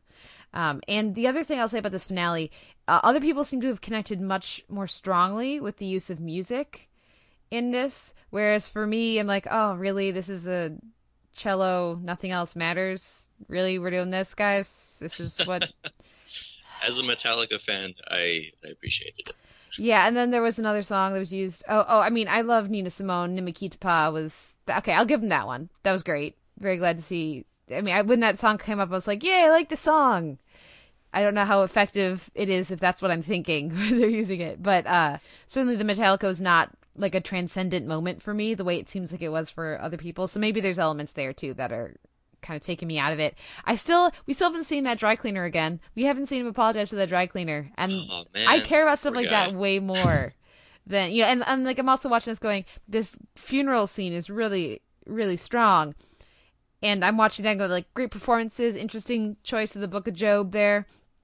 And there's no way they're burying her deep enough. She's going to get dug up. Like, that's what I'm thinking when I'm watching this, and that's a problem. So, I don't know. We'll see where it winds up at the end of the year when I do my overly exhaustive list of rankings and stuff. But for now, what wins your week in drama this week? And genre, I should say. I don't even know. I guess, to be boring, it'll be Masters of Sex, but definitely a strong episode of The Honorable Woman, and again, a lot of things that I really did like about this Leftovers finale. It's just strengthening my opinion about it being a little bit too inconsistent in parts. Yeah, I'm gonna give it to... I liked, you know, the two that stick out in my mind for this week are the Nick and The Honorable Woman. I just keep going back to Stephen Ray's performance from Honorable Woman. So I think I'm going to give it to that one this week. And we'll see what happens next week. I mean, parts of the Leftovers finale absolutely would take it. But if I'm looking at the whole, what was I more engaged in right now, it's that. So we'll see how, you know, next week we have, next week has the season finale of Masters of Sex. The week after that has the season finale of Honorable Woman. The week after that has the mid-season finale of Outlander. I mean, there's... the week that has Honorable Woman finale also has You're the Worst and Married finale. So we're getting really to the end of a lot of these shows, their seasons, or at least their fall finales. So it's a time of change in the TV landscape, and yeah, I still think the spring has it though for strength of shows all at once, like winter to spring. I think they still got it trumped. It's crazy because there were like several weeks, I think, in a row where it was Hannibal, The Americans, Mad Men, Game of Thrones, and Mad Men, like all at the same time. Are you kidding me? Yeah. Like that's we're very spoiled in that time of the year, I think. Yeah. Well, a few show notes here before we go to the Make You Watch-a-thon, which is going to be so much fun coming up shortly here. You can find a post up at soundonsight.org for this episode where you can leave us a comment and let us know what you thought of the week's TV. You can also email us, theteleverse@gmail.com. You can like us on Facebook to follow the goings-on of Sound on Sight TV and the Televerse and the two of us. You can also write us a review if you'd like. Be like Jason and leave us a review in iTunes. We have both an M4A chaptered feed and an MP3 unchaptered feed. And again, if you do leave us a review in another country, different version of iTunes, let us know, because otherwise we don't. Also, of course, you can reach us on Twitter. I am at the Televerse, and you are? At Sean Coletti. And again, Sean, I know I said it earlier, but it's been an absolute pleasure having you as my co-host this summer. But for now, let's take a break and come back with the Make You Watch-a-thon Animation Edition. Samurai Jack, Frisky Dingo, and Amazing Screw-On Head. We'll be right back after this. Long ago in a distant land, I, Aku, the shape-shifting master of darkness, unleashed an unspeakable evil. But a foolish samurai warrior wielding a magic sword stepped forth to oppose me. Before the final blow was struck, I tore open a portal in time and flung him into the future, where my evil is law. Now the fool seeks to return to the past and undo the future that is Aku.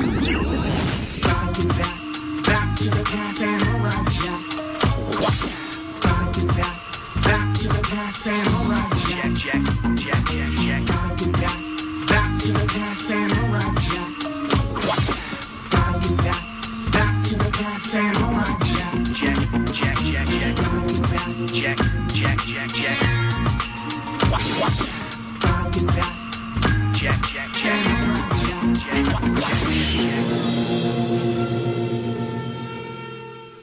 We're back with the Televerse. This is Kate Kulzick, joined by my fantastic co-host, Mr. Sean Colletti, and returning from a summer in the wilderness, that's Simon Howell. Gentlemen, it is that time of the year. It is the anniversary show, which means it is time for the Televerse Make You Watch-a-thon. And it only seemed right to include all of the Televerse co-hosts on this. So we're doing the first three-person Make You Watch-a-thon, and it's the Make You Watch-a-thon 3 Animation Edition. I'm pretty stoked about this. Boosh. I am very much looking forward to this. Well, we're going to kick things off, Sean, with your pick. So why don't you let the listeners know about what you have made Simon and myself watch? I have made the two of you watch what is not only, in my opinion, one of the best American animated series of all time, but also something that I would pick for various reasons, one of just the best TV series of all time, and that is Samurai Jack, created by Genndy Tartakovsky. Now, this is one that I watched while it was airing, which, it's really fun because I definitely watched a bunch of this while it was on. When did it premiere? It was premiered in 2001, yeah. Yeah, so I watched this sort of in high school. I'm guessing repeats on on Cartoon Network kind of thing. But I remembered Samurai Jack. I remembered that it was awesome and it had a lot of really great action and that the main character was really cool. I did not remember the time travel and the basic premise, apparently. So I must have sort of come in and out and just seen a lot of the badass action scenes and not actually followed the narrative. So when I was watching the premiere, I was like, wait, he gets sent forward in time? And that's the entire premise? I did not remember that, and I'm a terrible TV fan, clearly. That's okay for me, even as a big fan of the show. It's weird because we were talking earlier about The Leftovers and how I had mentioned that story and characters are kind of the two things that I gravitate to when it comes to TV series, and Samurai Jack is just so the opposite. The reason that I hold it in such high esteem is much more for its technical qualities and a lot of the things that it does as, I wouldn't say a kid's cartoon, but a cartoon aimed or skewed much younger than adults, just straight adults who watch, network dramas or something like that, and how it challenges a lot of the expectations of a kind of show like that. So I'm fine that you don't remember the plot. Simon, were you familiar with Samurai Jack? No, I did see, of course, Tartakovsky is also responsible for Dexter's Laboratory, which I definitely caught up quite a bit of when I was a kid, but I'd never seen one frame of Samurai Jack before.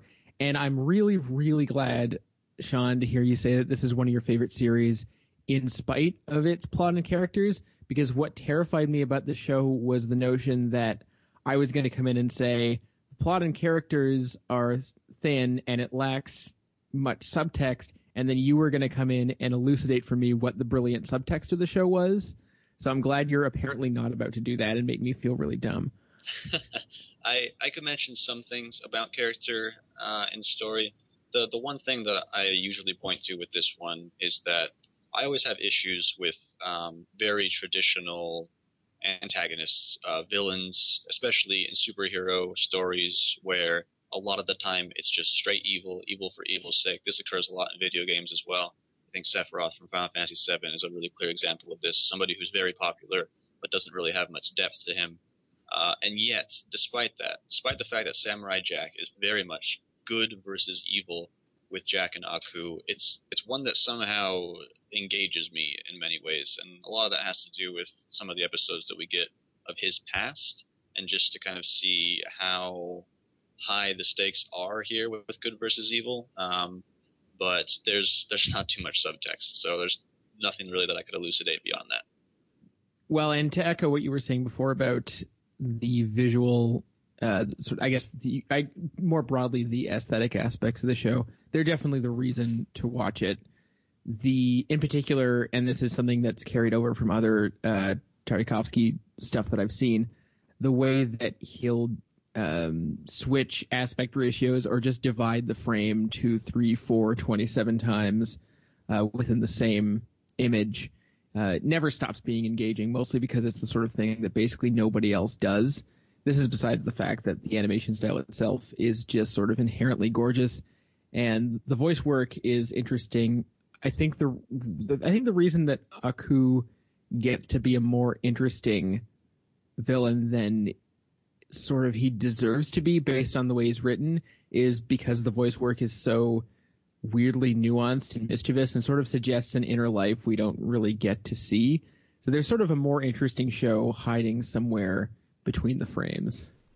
Yeah, when you talk about the vocal performance, I do think they are very... these are characters, the central characters, I would say, of Jack and Aku, who they're not big talkers. Jack is a man of action. He's not going to give a long soliloquy, and so that really lends itself to the aesthetics of the show, the approach with, when you talk about the split of the screen, that very much reminded me of a comic book feel. Obviously, I'm not a big comics person, but that's immediately what I go to. There's certainly many other elements or inspirations here, and it seems like, and again, every time it comes up on the Televerse, on the DVD shelf, I show what a complete noob I am at this topic. But there seems to be anime inspiration certainly in the fight sequences where you have these characters like running at each other for forever before jumping and leaping into these badass things. But I was really struck in the episodes that I watched, at least many of the episodes I watched were very much dominated by action because... And that fits again with the character because Jack is a man of action. He's not a man of words and speeches. At least that's my take on the character. What do you think, Sean? It's one of the most impressive aspects of this, and again, this is going back to the subversion of expectations for a show like this, is that you spend so much time in these episodes without a dialogue.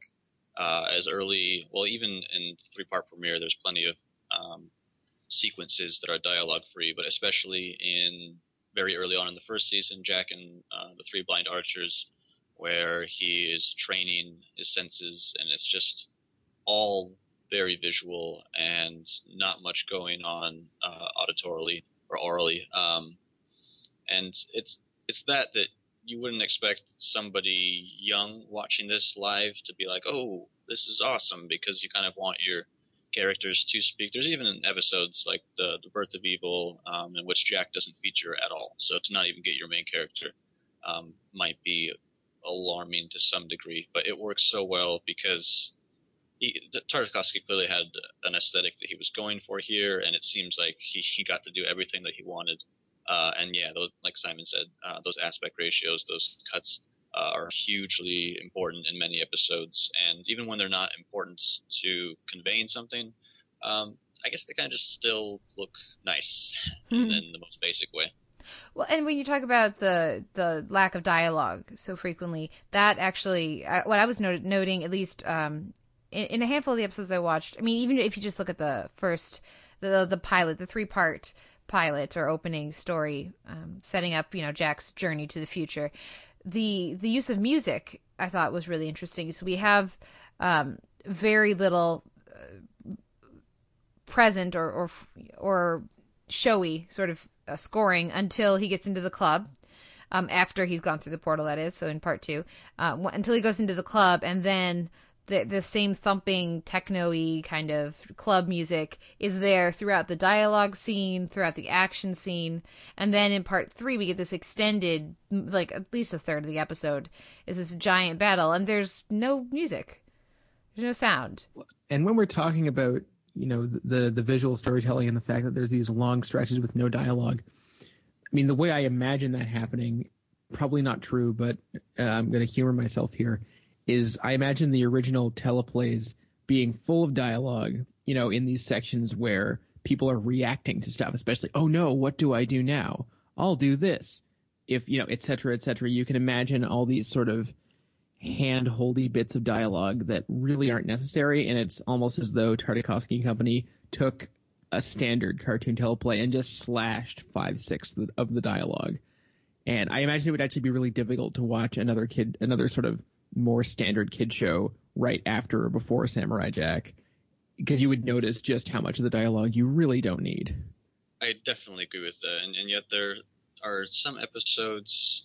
There are different kinds of Samurai Jack episodes, certainly. A lot of these, there'll be one-off homages to various genres or various inspirations. There's a 300 rip-off episode that actually works rather well. There are more classic adventure ones. There's one based on The Good, the Bad, and the Ugly. There's a lot of Raymond Chandler influence in a few episodes.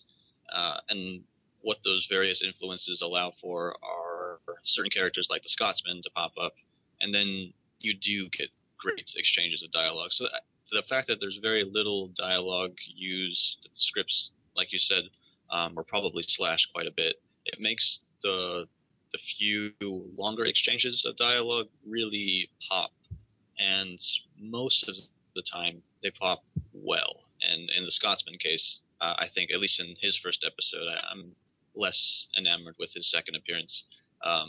That's a great example of that working. Well, I mean, even just an episode like the Tale of X9 in season 4, and that's one of the last episodes of the series. It reminded me very strongly of, especially the animation style. The opening reminded me very strongly of the opening of Cowboy Bebop and of a couple other animes that I've seen. It's very noir inspired. The whole thing is noir with voiceover and like dialogue throughout, just omnipresent narration, but it really, really works. It was, really fun digression and a different approach for an episode. So to see, that would be one that I would point out, as you say, as an exercise in genre or in style. And it's always fun to watch a show be willing, especially an animated show, be willing to take just a left turn for an episode like that. And actually, at least in my viewing, I watched a short list of episodes supplied to us by Mr. Coletti, and it was sort of those stylistic digression episodes that, in general, I was more enamored with, like the episode you just mentioned, as well as I was, to be honest, expecting the haunted house episode to be kind of lame, sort of Scooby-Dooey, and it's really, really not. It's actually really, really creepy. And the shift in animation style is really stunning. I'm really glad that you brought that one up. Yeah, because I remember the very first time watching that as well, that I thought, oh, this is going to be kind of dumb, and there's not much to the haunted house. Yeah, as soon as you get to that dinner scene, things take a turn, and then it gets rather creepy, and then the animation shifts, and that's one of my favorite fight scenes in all of the series. It's so bare, so stylistic, and so really jarringly frightening, because there aren't many creepy episodes of Samurai Jack. You get creepy moments here or there, but none of them are nearly on that level. So that episode is a very big highlight, especially of that season. Are there any other particular episodes that you'd like to mention, Sean or Simon? You mentioned Tale of X9. That's definitely a fan favorite, I think, and one of the best ones in my opinion, not just for the genre stuff that you mentioned, but also because of how it turns Jack kind of into the antagonist of that episode. We've seen him slice through robots the entire series, and so to get the perspective of somebody who was given emotions, and it really will depend on the viewer whether or not they get tired of hearing him talk about the dog, Sweet Thing. But if it doesn't irk the viewer, then it works incredibly well, and it's very easy, I think, to buy into that and to feel something on a slightly deeper level during that episode, something like you would in some of the the mythology episodes of Cowboy Bebop even. Well, and I think it's just having it be the dog instead of, what you would expect from what we get with the narration and everything. I just really appreciated that. It really worked for me because it just, again, it's a subversion of what we're expecting, and it shows self-awareness on their part in a way that I really appreciated. So yeah, that really worked for me, and I guess I could see how it wouldn't for other people, but that was I think my favorite episode that I saw. I think I would agree with that. It's the Jurassic Bark of Samurai Jack, really. That's fair. Yeah, absolutely.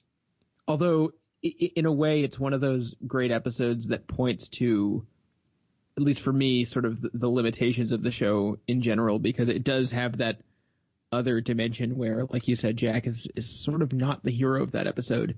And that's really interesting. And it sort of, again, hints at this other whole realm of possibilities for the show that it generally doesn't probe at all, which is sort of, disappointing for me because I love that stuff, but I also recognize it's a kid's show. The only other one that I would mention, and I didn't put this on the list that I had sent both of you, but if you are interested in checking out some of the stronger episodes from season 4, the 4th episode of that, the Aku infection, kind of a silly premise to begin with. Aku is ill, so he can't fight that day, and somehow Jack manages to get his illness and kind of gets taken over. But as it progresses from kind of silly into something a little bit more serious, you begin to see kind of the whole buildup of the series. And that's something that we've not mentioned, that this got stopped before it could conclude fully, so there's never really that final battle between Jack and Aku. But that was an episode that by the end of it really brought everything full circle. We get to see all of the people, the clans, the species that Jack has helped up to that point in a very emotional moment near the end. And so, again, those moments when you can buy into the good versus evil and the good triumphs, it's very powerful. The last thing I think I'll mention for Samurai Jack is that I just absolutely love the design of the series in general, but specifically the clean lines for Jack and the design for Aku. I think is just fantastic. Such a fun and a creative and, for me, memorable character design, creature design. Yeah, and especially when you look at the clean lines of Jack, and there's all the curves of Aku that really, that contrast really worked for me. Any final thoughts on Samurai Jack, Simon? No, I just to sort of sum up, for me, as with Sean, definitely more of an aesthetic pleasure than anything else. Not enough to make it sort of one of my all-time faves, as with Sean, but I definitely appreciated what I saw, and I do think its peaks are quite notable. John, any final thoughts? You mentioned the lines. I'll just say that the music, not just the scoring that we get during the episodes, but the theme song, which has been played already, but I didn't even know that will.i.am contributed to it as I was watching live. I didn't know that until after the fact when I had gone through it a second time. But very catchy and very appropriate to the show being anachronistic. So that is a big thumbs up for me. Definitely. Always love creative music choices. And so that was, that's one that gets in your ear after a while. It doesn't, when you see the poster and then you hear the theme song, it doesn't necessarily fit your expectations, but the more you sit with the show, the more and more sense it makes. So certainly I see where you're coming from with that. Well, now we're going to take a break and we'll come back with Simon's pick right after this.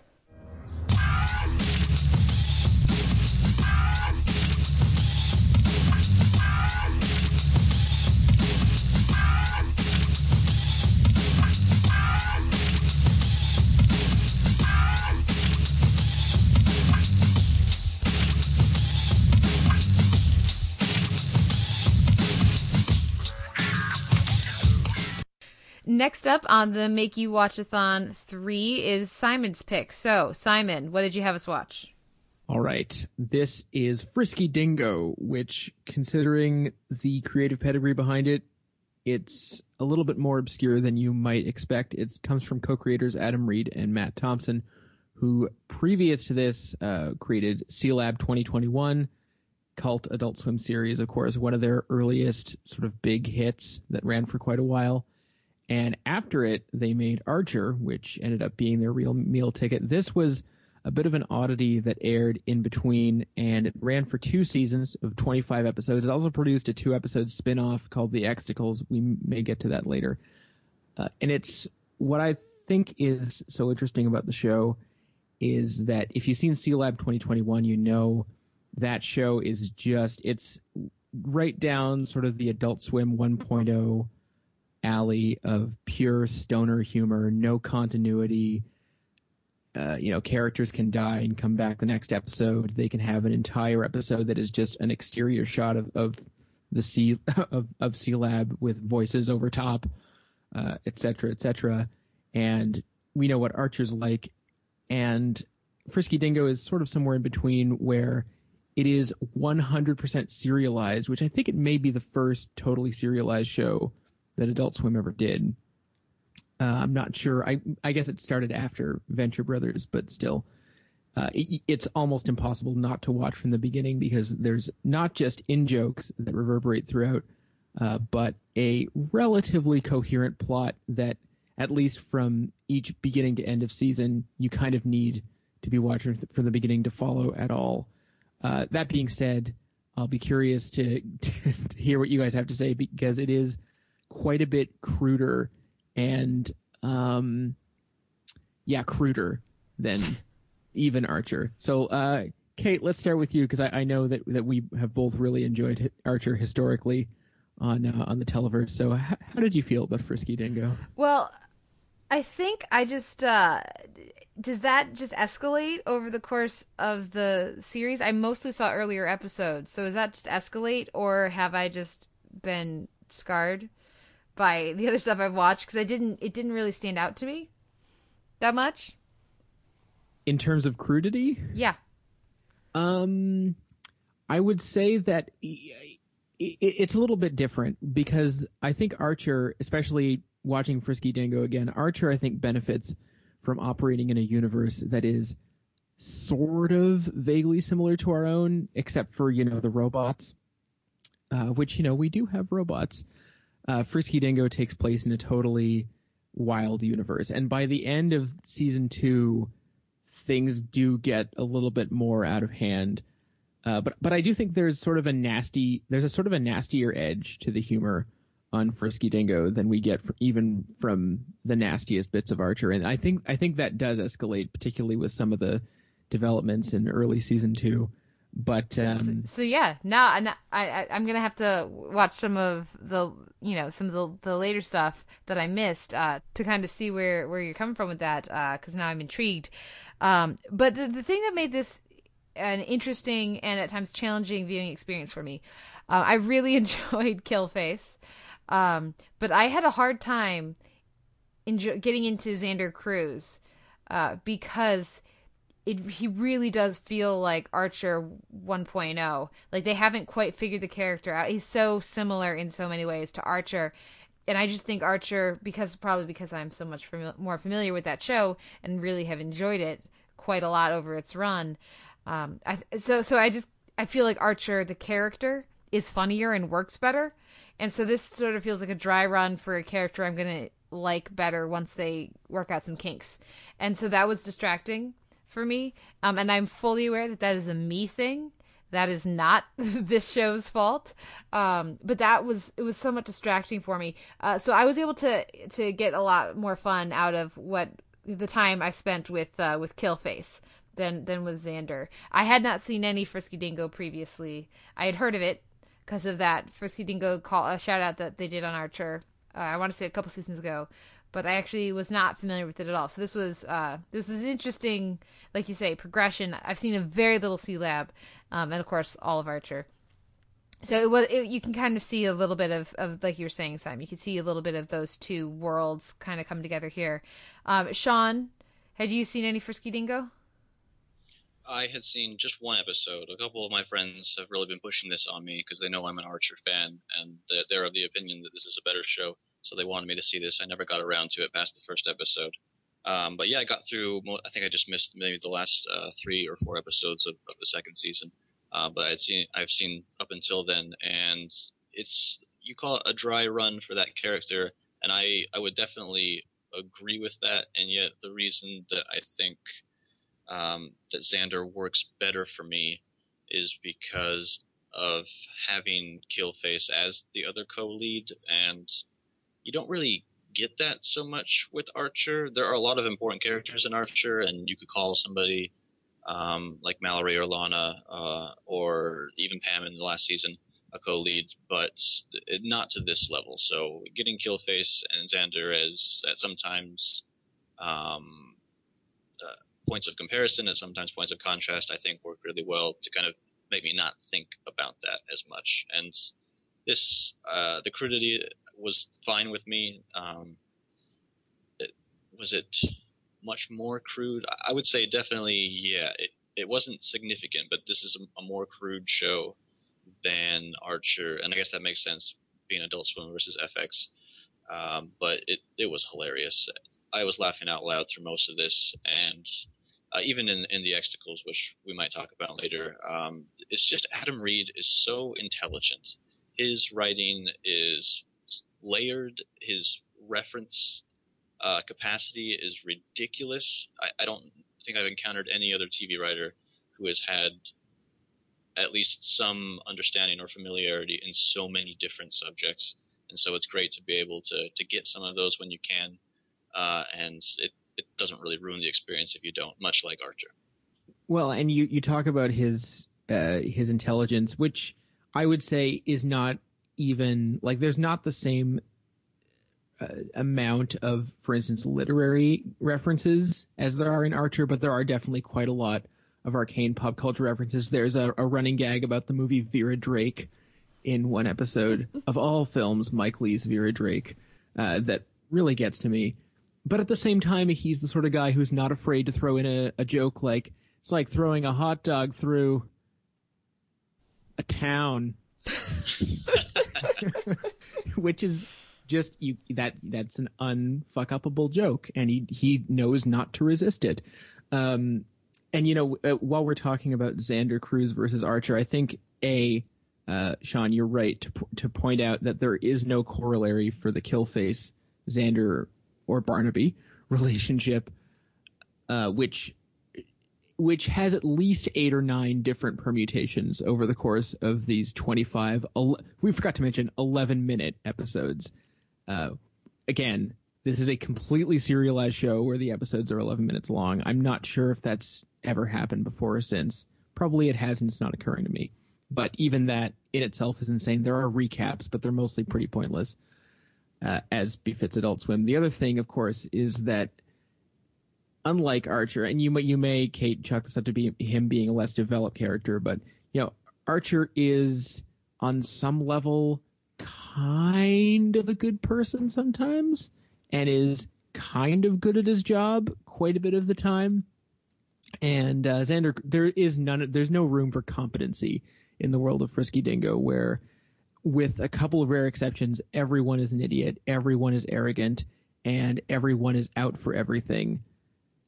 And there's really no room for even that sort of bare thread of sentimentality that we get on Archer. This is a much more ruthless show, I should say, especially when it gets to season 2, wherein, spoiler alert, the 2 main characters oppose each other in a presidential race.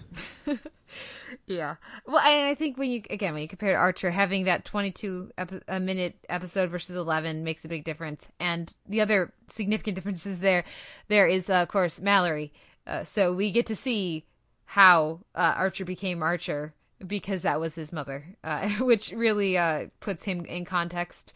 And, even just with the flashbacks we get for Archer, that goes a long way towards smoothing some of those he's a dick edges. And there's none of that with Xander, because obviously his parents were killed when he was young, and a delightful, fun nod to to Bruce Wayne. I gotta say, though, for me, the bits that were the most entertaining through this were usually the most ridiculous and most pointless recurring bits. I laughed every single time that Simon nudged that cereal off the counter. Every single time. It's such a stupid little thing, but I always laughed. I appreciate the timing on this show, which is also similar to some of the timing on Archer. But yeah, just that, like those little bits of character relationship between Killface and his son or some of these other characters, that's what really got to me a lot of the times.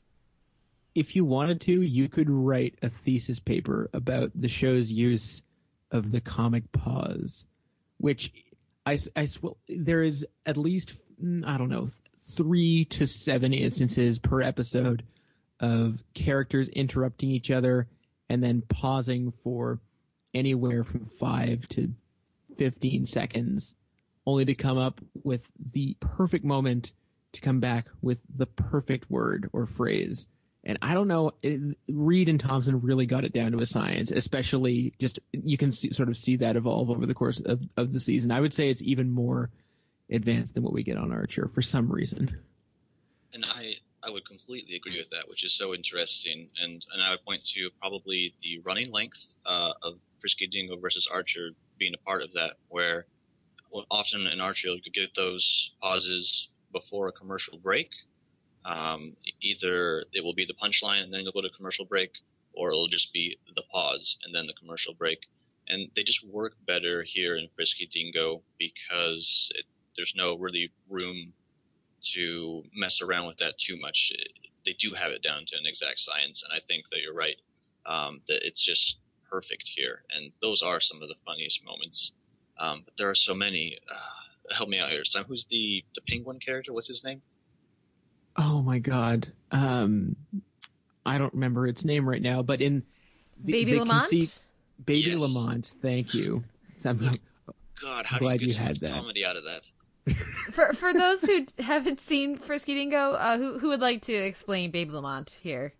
Oh God. So the conceit, the show's plot is not important, so I'm going to spoil it. The conceit of the second season is that Killface essentially solved global warming when his doomsday device malfunctioned.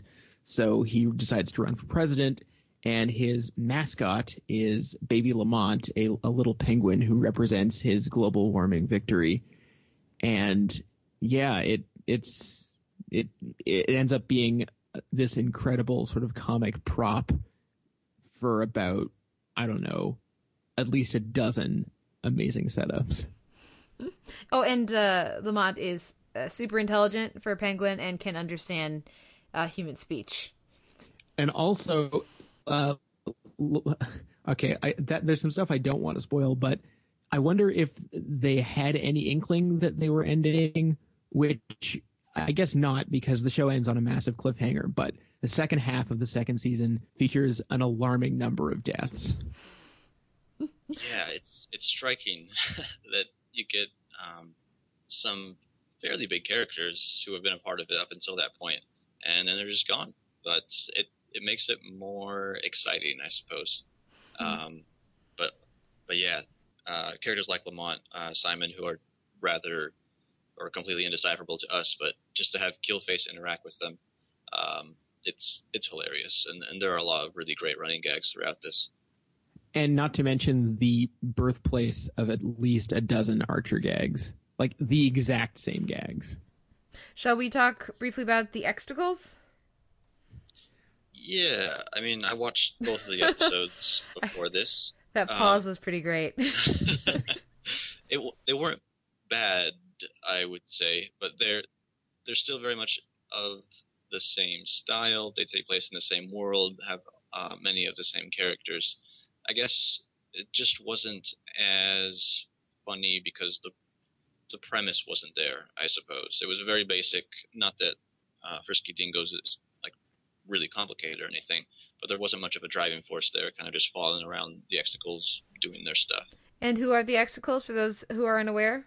They are essentially Xander Cruz, the other protagonist, his he thinks robot army. They're actually just people in robot suits who get into their own little set of misadventures, occasionally involving exploding collars. Oh God, now I'm saying these things and I'm remembering whole sets of gags that I'd completely forgotten about. Harumph. Just everyone with anyone who enjoys Archer, I would say that as a way of summarizing, because we should wrap this section up. I would say that Frisky Dingo is not quite as good as peak Archer, but I definitely enjoy these 2 seasons more than I've enjoyed the last couple seasons of Archer, which I've still enjoyed, but I think that this level of lunacy in these very condensed packages, but still with that basic intelligence and armed with sort of a more brutal form of the show's cynical humor, I should say, just really works for me. The last thing I'll say here, because I was not able to watch the Exticles episodes, but I do have to mention that the design for them is clearly, it's the Cylons from classic Battlestar Galactica. That is their armor. And so there's a number of visual gags like that throughout. And I don't, at least in the episodes I watched, it was not referenced upon. It's just sort of there. So there's all sorts of different types of humor, just like in Archer. And touches like that are the little extra details that I always get a kick out of. So, Sean, do you have any final thoughts on Frisky Dingo? For anybody who has seen Sealab or Archer, this is definitely worth checking out. I would probably say, in terms of overall enjoyment of the series, I might go Archer, Sealab, and then Frisky Dingo, but it's the complete reverse if I'm looking in terms of just straight-up comedy. I think this is the most outright hilarious of the 3, and all 3, I think, are very strong for their own reasons. Oh, actual last thing I have to mention, near the end of the series, there's what I think has to be a deliberate reference to the Homicide Subway episode. Ooh, I missed that one. I'm going to have to catch it, because that is one of my favorite episodes of that show. So you gotta love a show that's gonna have all these different, like you said earlier, Simon, all these different types of comedy and really not limit itself. So certainly if you haven't checked out Frisky Dingo, especially if you're an Archer fan, it's well worth going back. It's only, like you said, it's 2 seasons, it's only 25 episodes. They're each 11 minutes long. You can knock that out in like a Saturday, easy. So definitely. Yeah, check out some Frisky Dingo. Okay, now we're going to take a break and come back with our final segment. I, Abraham Lincoln, do order that America's strangest, most secret histories will only be recorded in one book. These are the adventures of the amazing Screw-On Head. Our final pick for Make You Watch-a-thon number 3 is mine, and so to fit with this animation theme, and because there's no other time I'm going to get to talk about it, I subjected Simon and Sean to The Amazing Screw-On Head, which is a comic by Mike Mignola, but was made into a pilot by Brian Fuller that then was not picked up. I still can't believe it was not picked up by Sci-Fi Channel. It was like they put it up to like online vote and stuff, and it didn't get picked. I still can't believe it, because I think this show is amazing. For people who are unfamiliar with it, it's the tale of a secret history of America, wherein there is a sentient robot head that screws into different bodies, voiced by Paul Giamatti, his name being Screw-On Head, who works for Abraham Lincoln and fights amongst other people. In this pilot, he's fighting his former manservant, Emperor Zombie, voiced by David Hyde Pierce. There's so much to enjoy about the show. So there's steampunk stuff. There's it's a period piece with all this different sort of ridiculous stuff, different ridiculous elements, and faux history and everything. And the art style is very much like a woodcut kind of feel to it. Lots of dark, lots of contrast, lots of dark colors and everything. I really enjoy Amazing Screw-On Head. And again, like I said, I still can't believe it didn't get picked up to be a show. What did you guys think? Had either of you seen or heard of The Amazing Screw-On Head before this? Nope. Okay, Simon, how about you? We used to have a copy of this pilot on DVD at Movieland, and I'm sure I'd walked past it 700 times and had no idea what it was. But, of course, later I found out Brian Fuller, Mike Mignola, who most people know for Hellboy, which I'm sorry, but I don't care about Hellboy. I just don't. They're nice-looking movies, but anyway, I don't really care about Hellboy. But that being said, this is Brian Fuller, so as soon as I realized he was involved, I was excited to finally get a chance to watch this. And a few thoughts. One, I think this is one of the funniest things Brian Fuller's ever written. He seemed to have such a blast writing it. Both just the marriage of sort of the secret/alternative history aspect, which, as far as I'm concerned, is way more engaging than any of the Seth Grahame-Smith stuff that I've encountered. With the sort of more laconic, I guess you could say, writing and dialogue style than you would necessarily associate with material like this. And then along with the voice casting, which is fantastic, you've also got Patton Oswalt in there. Molly Shannon. And Molly Shannon guest stars in this episode, which I find funny. Because anyway, but I have to say that of the voice actors, David Hyde Pierce just runs away with this thing. He's so good in this. I'm going to smoke you. I think that if this had premiered as a pilot, as a dry run on Adult Swim now, that it most certainly would get picked up. I don't know if Sci-Fi, the channel, even at the time that this did air, would have been the right fit for it. It very much feels like a part of the Adult Swim family in many ways. Love the stylization of it. Like you both have said, the voice acting is fantastic. And yeah, very strange tonally for Brian Fuller, but it makes sense in terms of some of his interests and the kinds of stories that he likes to tell, even if this is a much more ridiculous premise. But yeah, very funny and really impressive to look at. When the Demigod comes out, when I saw that, I thought of things like Spirit World stuff from The Legend of Korra, or even some Miyazaki stuff like from Spirited Away. So visually interesting on top of being entertaining to listen to. I should add that it didn't actually air on Sci-Fi Channel. It aired online. They put it up at sci-fi.com, and that this was in 2006. And so the internet determined that they weren't interested enough in this pilot for it to get picked up and brought to series.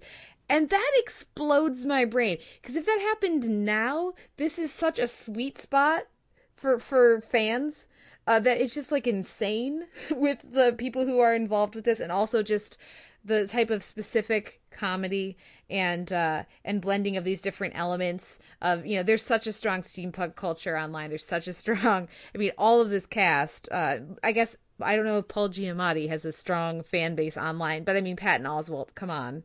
And then with Brian Fuller, like all these different elements, when you look at, who all was involved in this, coming from a Mike Mignola comic, all these different things, the fact that the internet did not have enough interest in this for it to get picked up is shocking to me. Okay, can we stop relying on the internet to get things right? They didn't pick this up. Anonymous fingered the wrong shooter in the Michael Brown case. They can't be relied on for anything. Let's just not let them do. Let's not let them do any of that stuff. But as far as this goes, I think Sean's right. It may not have been a good fit for Sci-Fi, and it may not have been a good fit for the sort of people who happen to frequent Sci-Fi's website, I guess, whoever those people were. But Adult Swim might work. But, then again, this is the era of the Frankenstein series. Amazon is apparently resurrecting the live-action Tick, therefore apparently making it out of bounds for DVD shelving. There you go. But this to me is a prime candidate to be resurrected as well. Maybe not with the same voice cast. They might not all be available, but I see no reason why they couldn't give it another shot, especially since Hannibal's not going to last forever. Sorry, everyone. Well, yeah, and that's, I would love to see this get brought back in some way. I don't know that it will, but when people talk about the different Bryan Fuller series, we've now covered everything except Mockingbird Lane that Bryan Fuller has done on the Televerse. And this is one that, I loved this pilot before, and I had no idea that Bryan Fuller was involved with it at all up until the first season, end of the first season of Hannibal, and so I don't know if the Fannibals out there are aware that this is a Bryan Fuller thing. I think that they would enjoy it. For me, it fits really squarely in with his point of view and his sense of humor, because with all the with Emperor Zombie being undead, there's and Screw on Head having this tortured past, his loss of his body and his true love and all of that stuff. I mean, there's a lot of themes here that he's liked to play with in the past. And like we said, just watching him do a straight up comedy, it's not something that he's done on his other shows. They've always been hour long with dramatic elements in there as well, at the very least. So I don't know that would ever happen, but I would be so in favor. Just aesthetically, I really enjoy the look of it, and the I don't know, gothic doesn't seem like it's the right word. How would you guys describe the art style here? I mean, you use the term steampunk. I think that's a good way to look at it. Do you have any final thoughts on The Amazing Screw-On Head? Where would you guys rank this with Bryan Fuller's other pilots? I have not seen Mockingbird Lane, so apart from that, so we're considering all the series that he's done, right? Yeah, but just the pilots. Just the pilots. Good God. Maybe this is above Dead Like Me, and that's it. I really like his pilots. I really like his show, so this is a really difficult question, and it's not meant to say that any of them are weak in any way. Yeah, I think I would probably agree with Sean on that ranking. Although the only other thing I really have to add about this particular pilot, it has to be one of the fastest paced pilots in history. This thing, I mean, pilots are supposed to hum along, the good ones, but this one, it crams a whole lot of plot and a whole lot of backstory and a whole lot of character into that 23 minutes. It's really quite something. And it mostly does it by doing everything really, really fast, which is fine. It fits the tone, and it makes it funnier as well. Yeah. The last thing I'll say is that we've already given a bunch of praise to David Hyde Pierce, who is just having so much fun in this role. I enjoy all the different performances, but I do have to give a particular shout out to Paul Giamatti, because I think he does such a great job with that restrained element to Screw On Head. Just his, you're being too familiar, Mr. Groin. I mean, it's just, he's such a repressed kind of character that I really got a kick out of having that be the lead, the heroic figure, instead of some of the other kind of characters we tend to get in that role. So I particularly enjoyed that bit of his performance as well. But that'll be my final thought on that. Sean, any final thoughts on Amazing Screw-On Head? We've had references to Wonder Falls, Dead Like Me, and Pushing Daisies, and Hannibal. I really hope now, having seen this, that there's some way to fit in The Amazing Screw-On Head into Hannibal. Ooh. I don't know. Why not, right? We'll see. I don't know if that's a priority, but that would be fun. I can definitely imagine someone's skull getting... No, I'm not even going to get into that, but my brain goes places, I'll just say that. Fair enough. That's lovely. Well, on that cheery thought, we'll wrap up our third annual Make You Watch-a-thon. Simon, of course, we mentioned for Sean and myself earlier, where can our listeners find you and your work online? Oh, you can find me on Twitter at SuckerHowl, where I mostly, anyway, I won't get into that right now, but it's not all about television, is all I'm going to say. And you can find my work occasionally, sometimes, although not recently, on Sound On Sight. And again, thank you all for listening, and for listening for 3 years now. It's kind of ridiculous. God. We'll be back next week with another episode of the Televerse.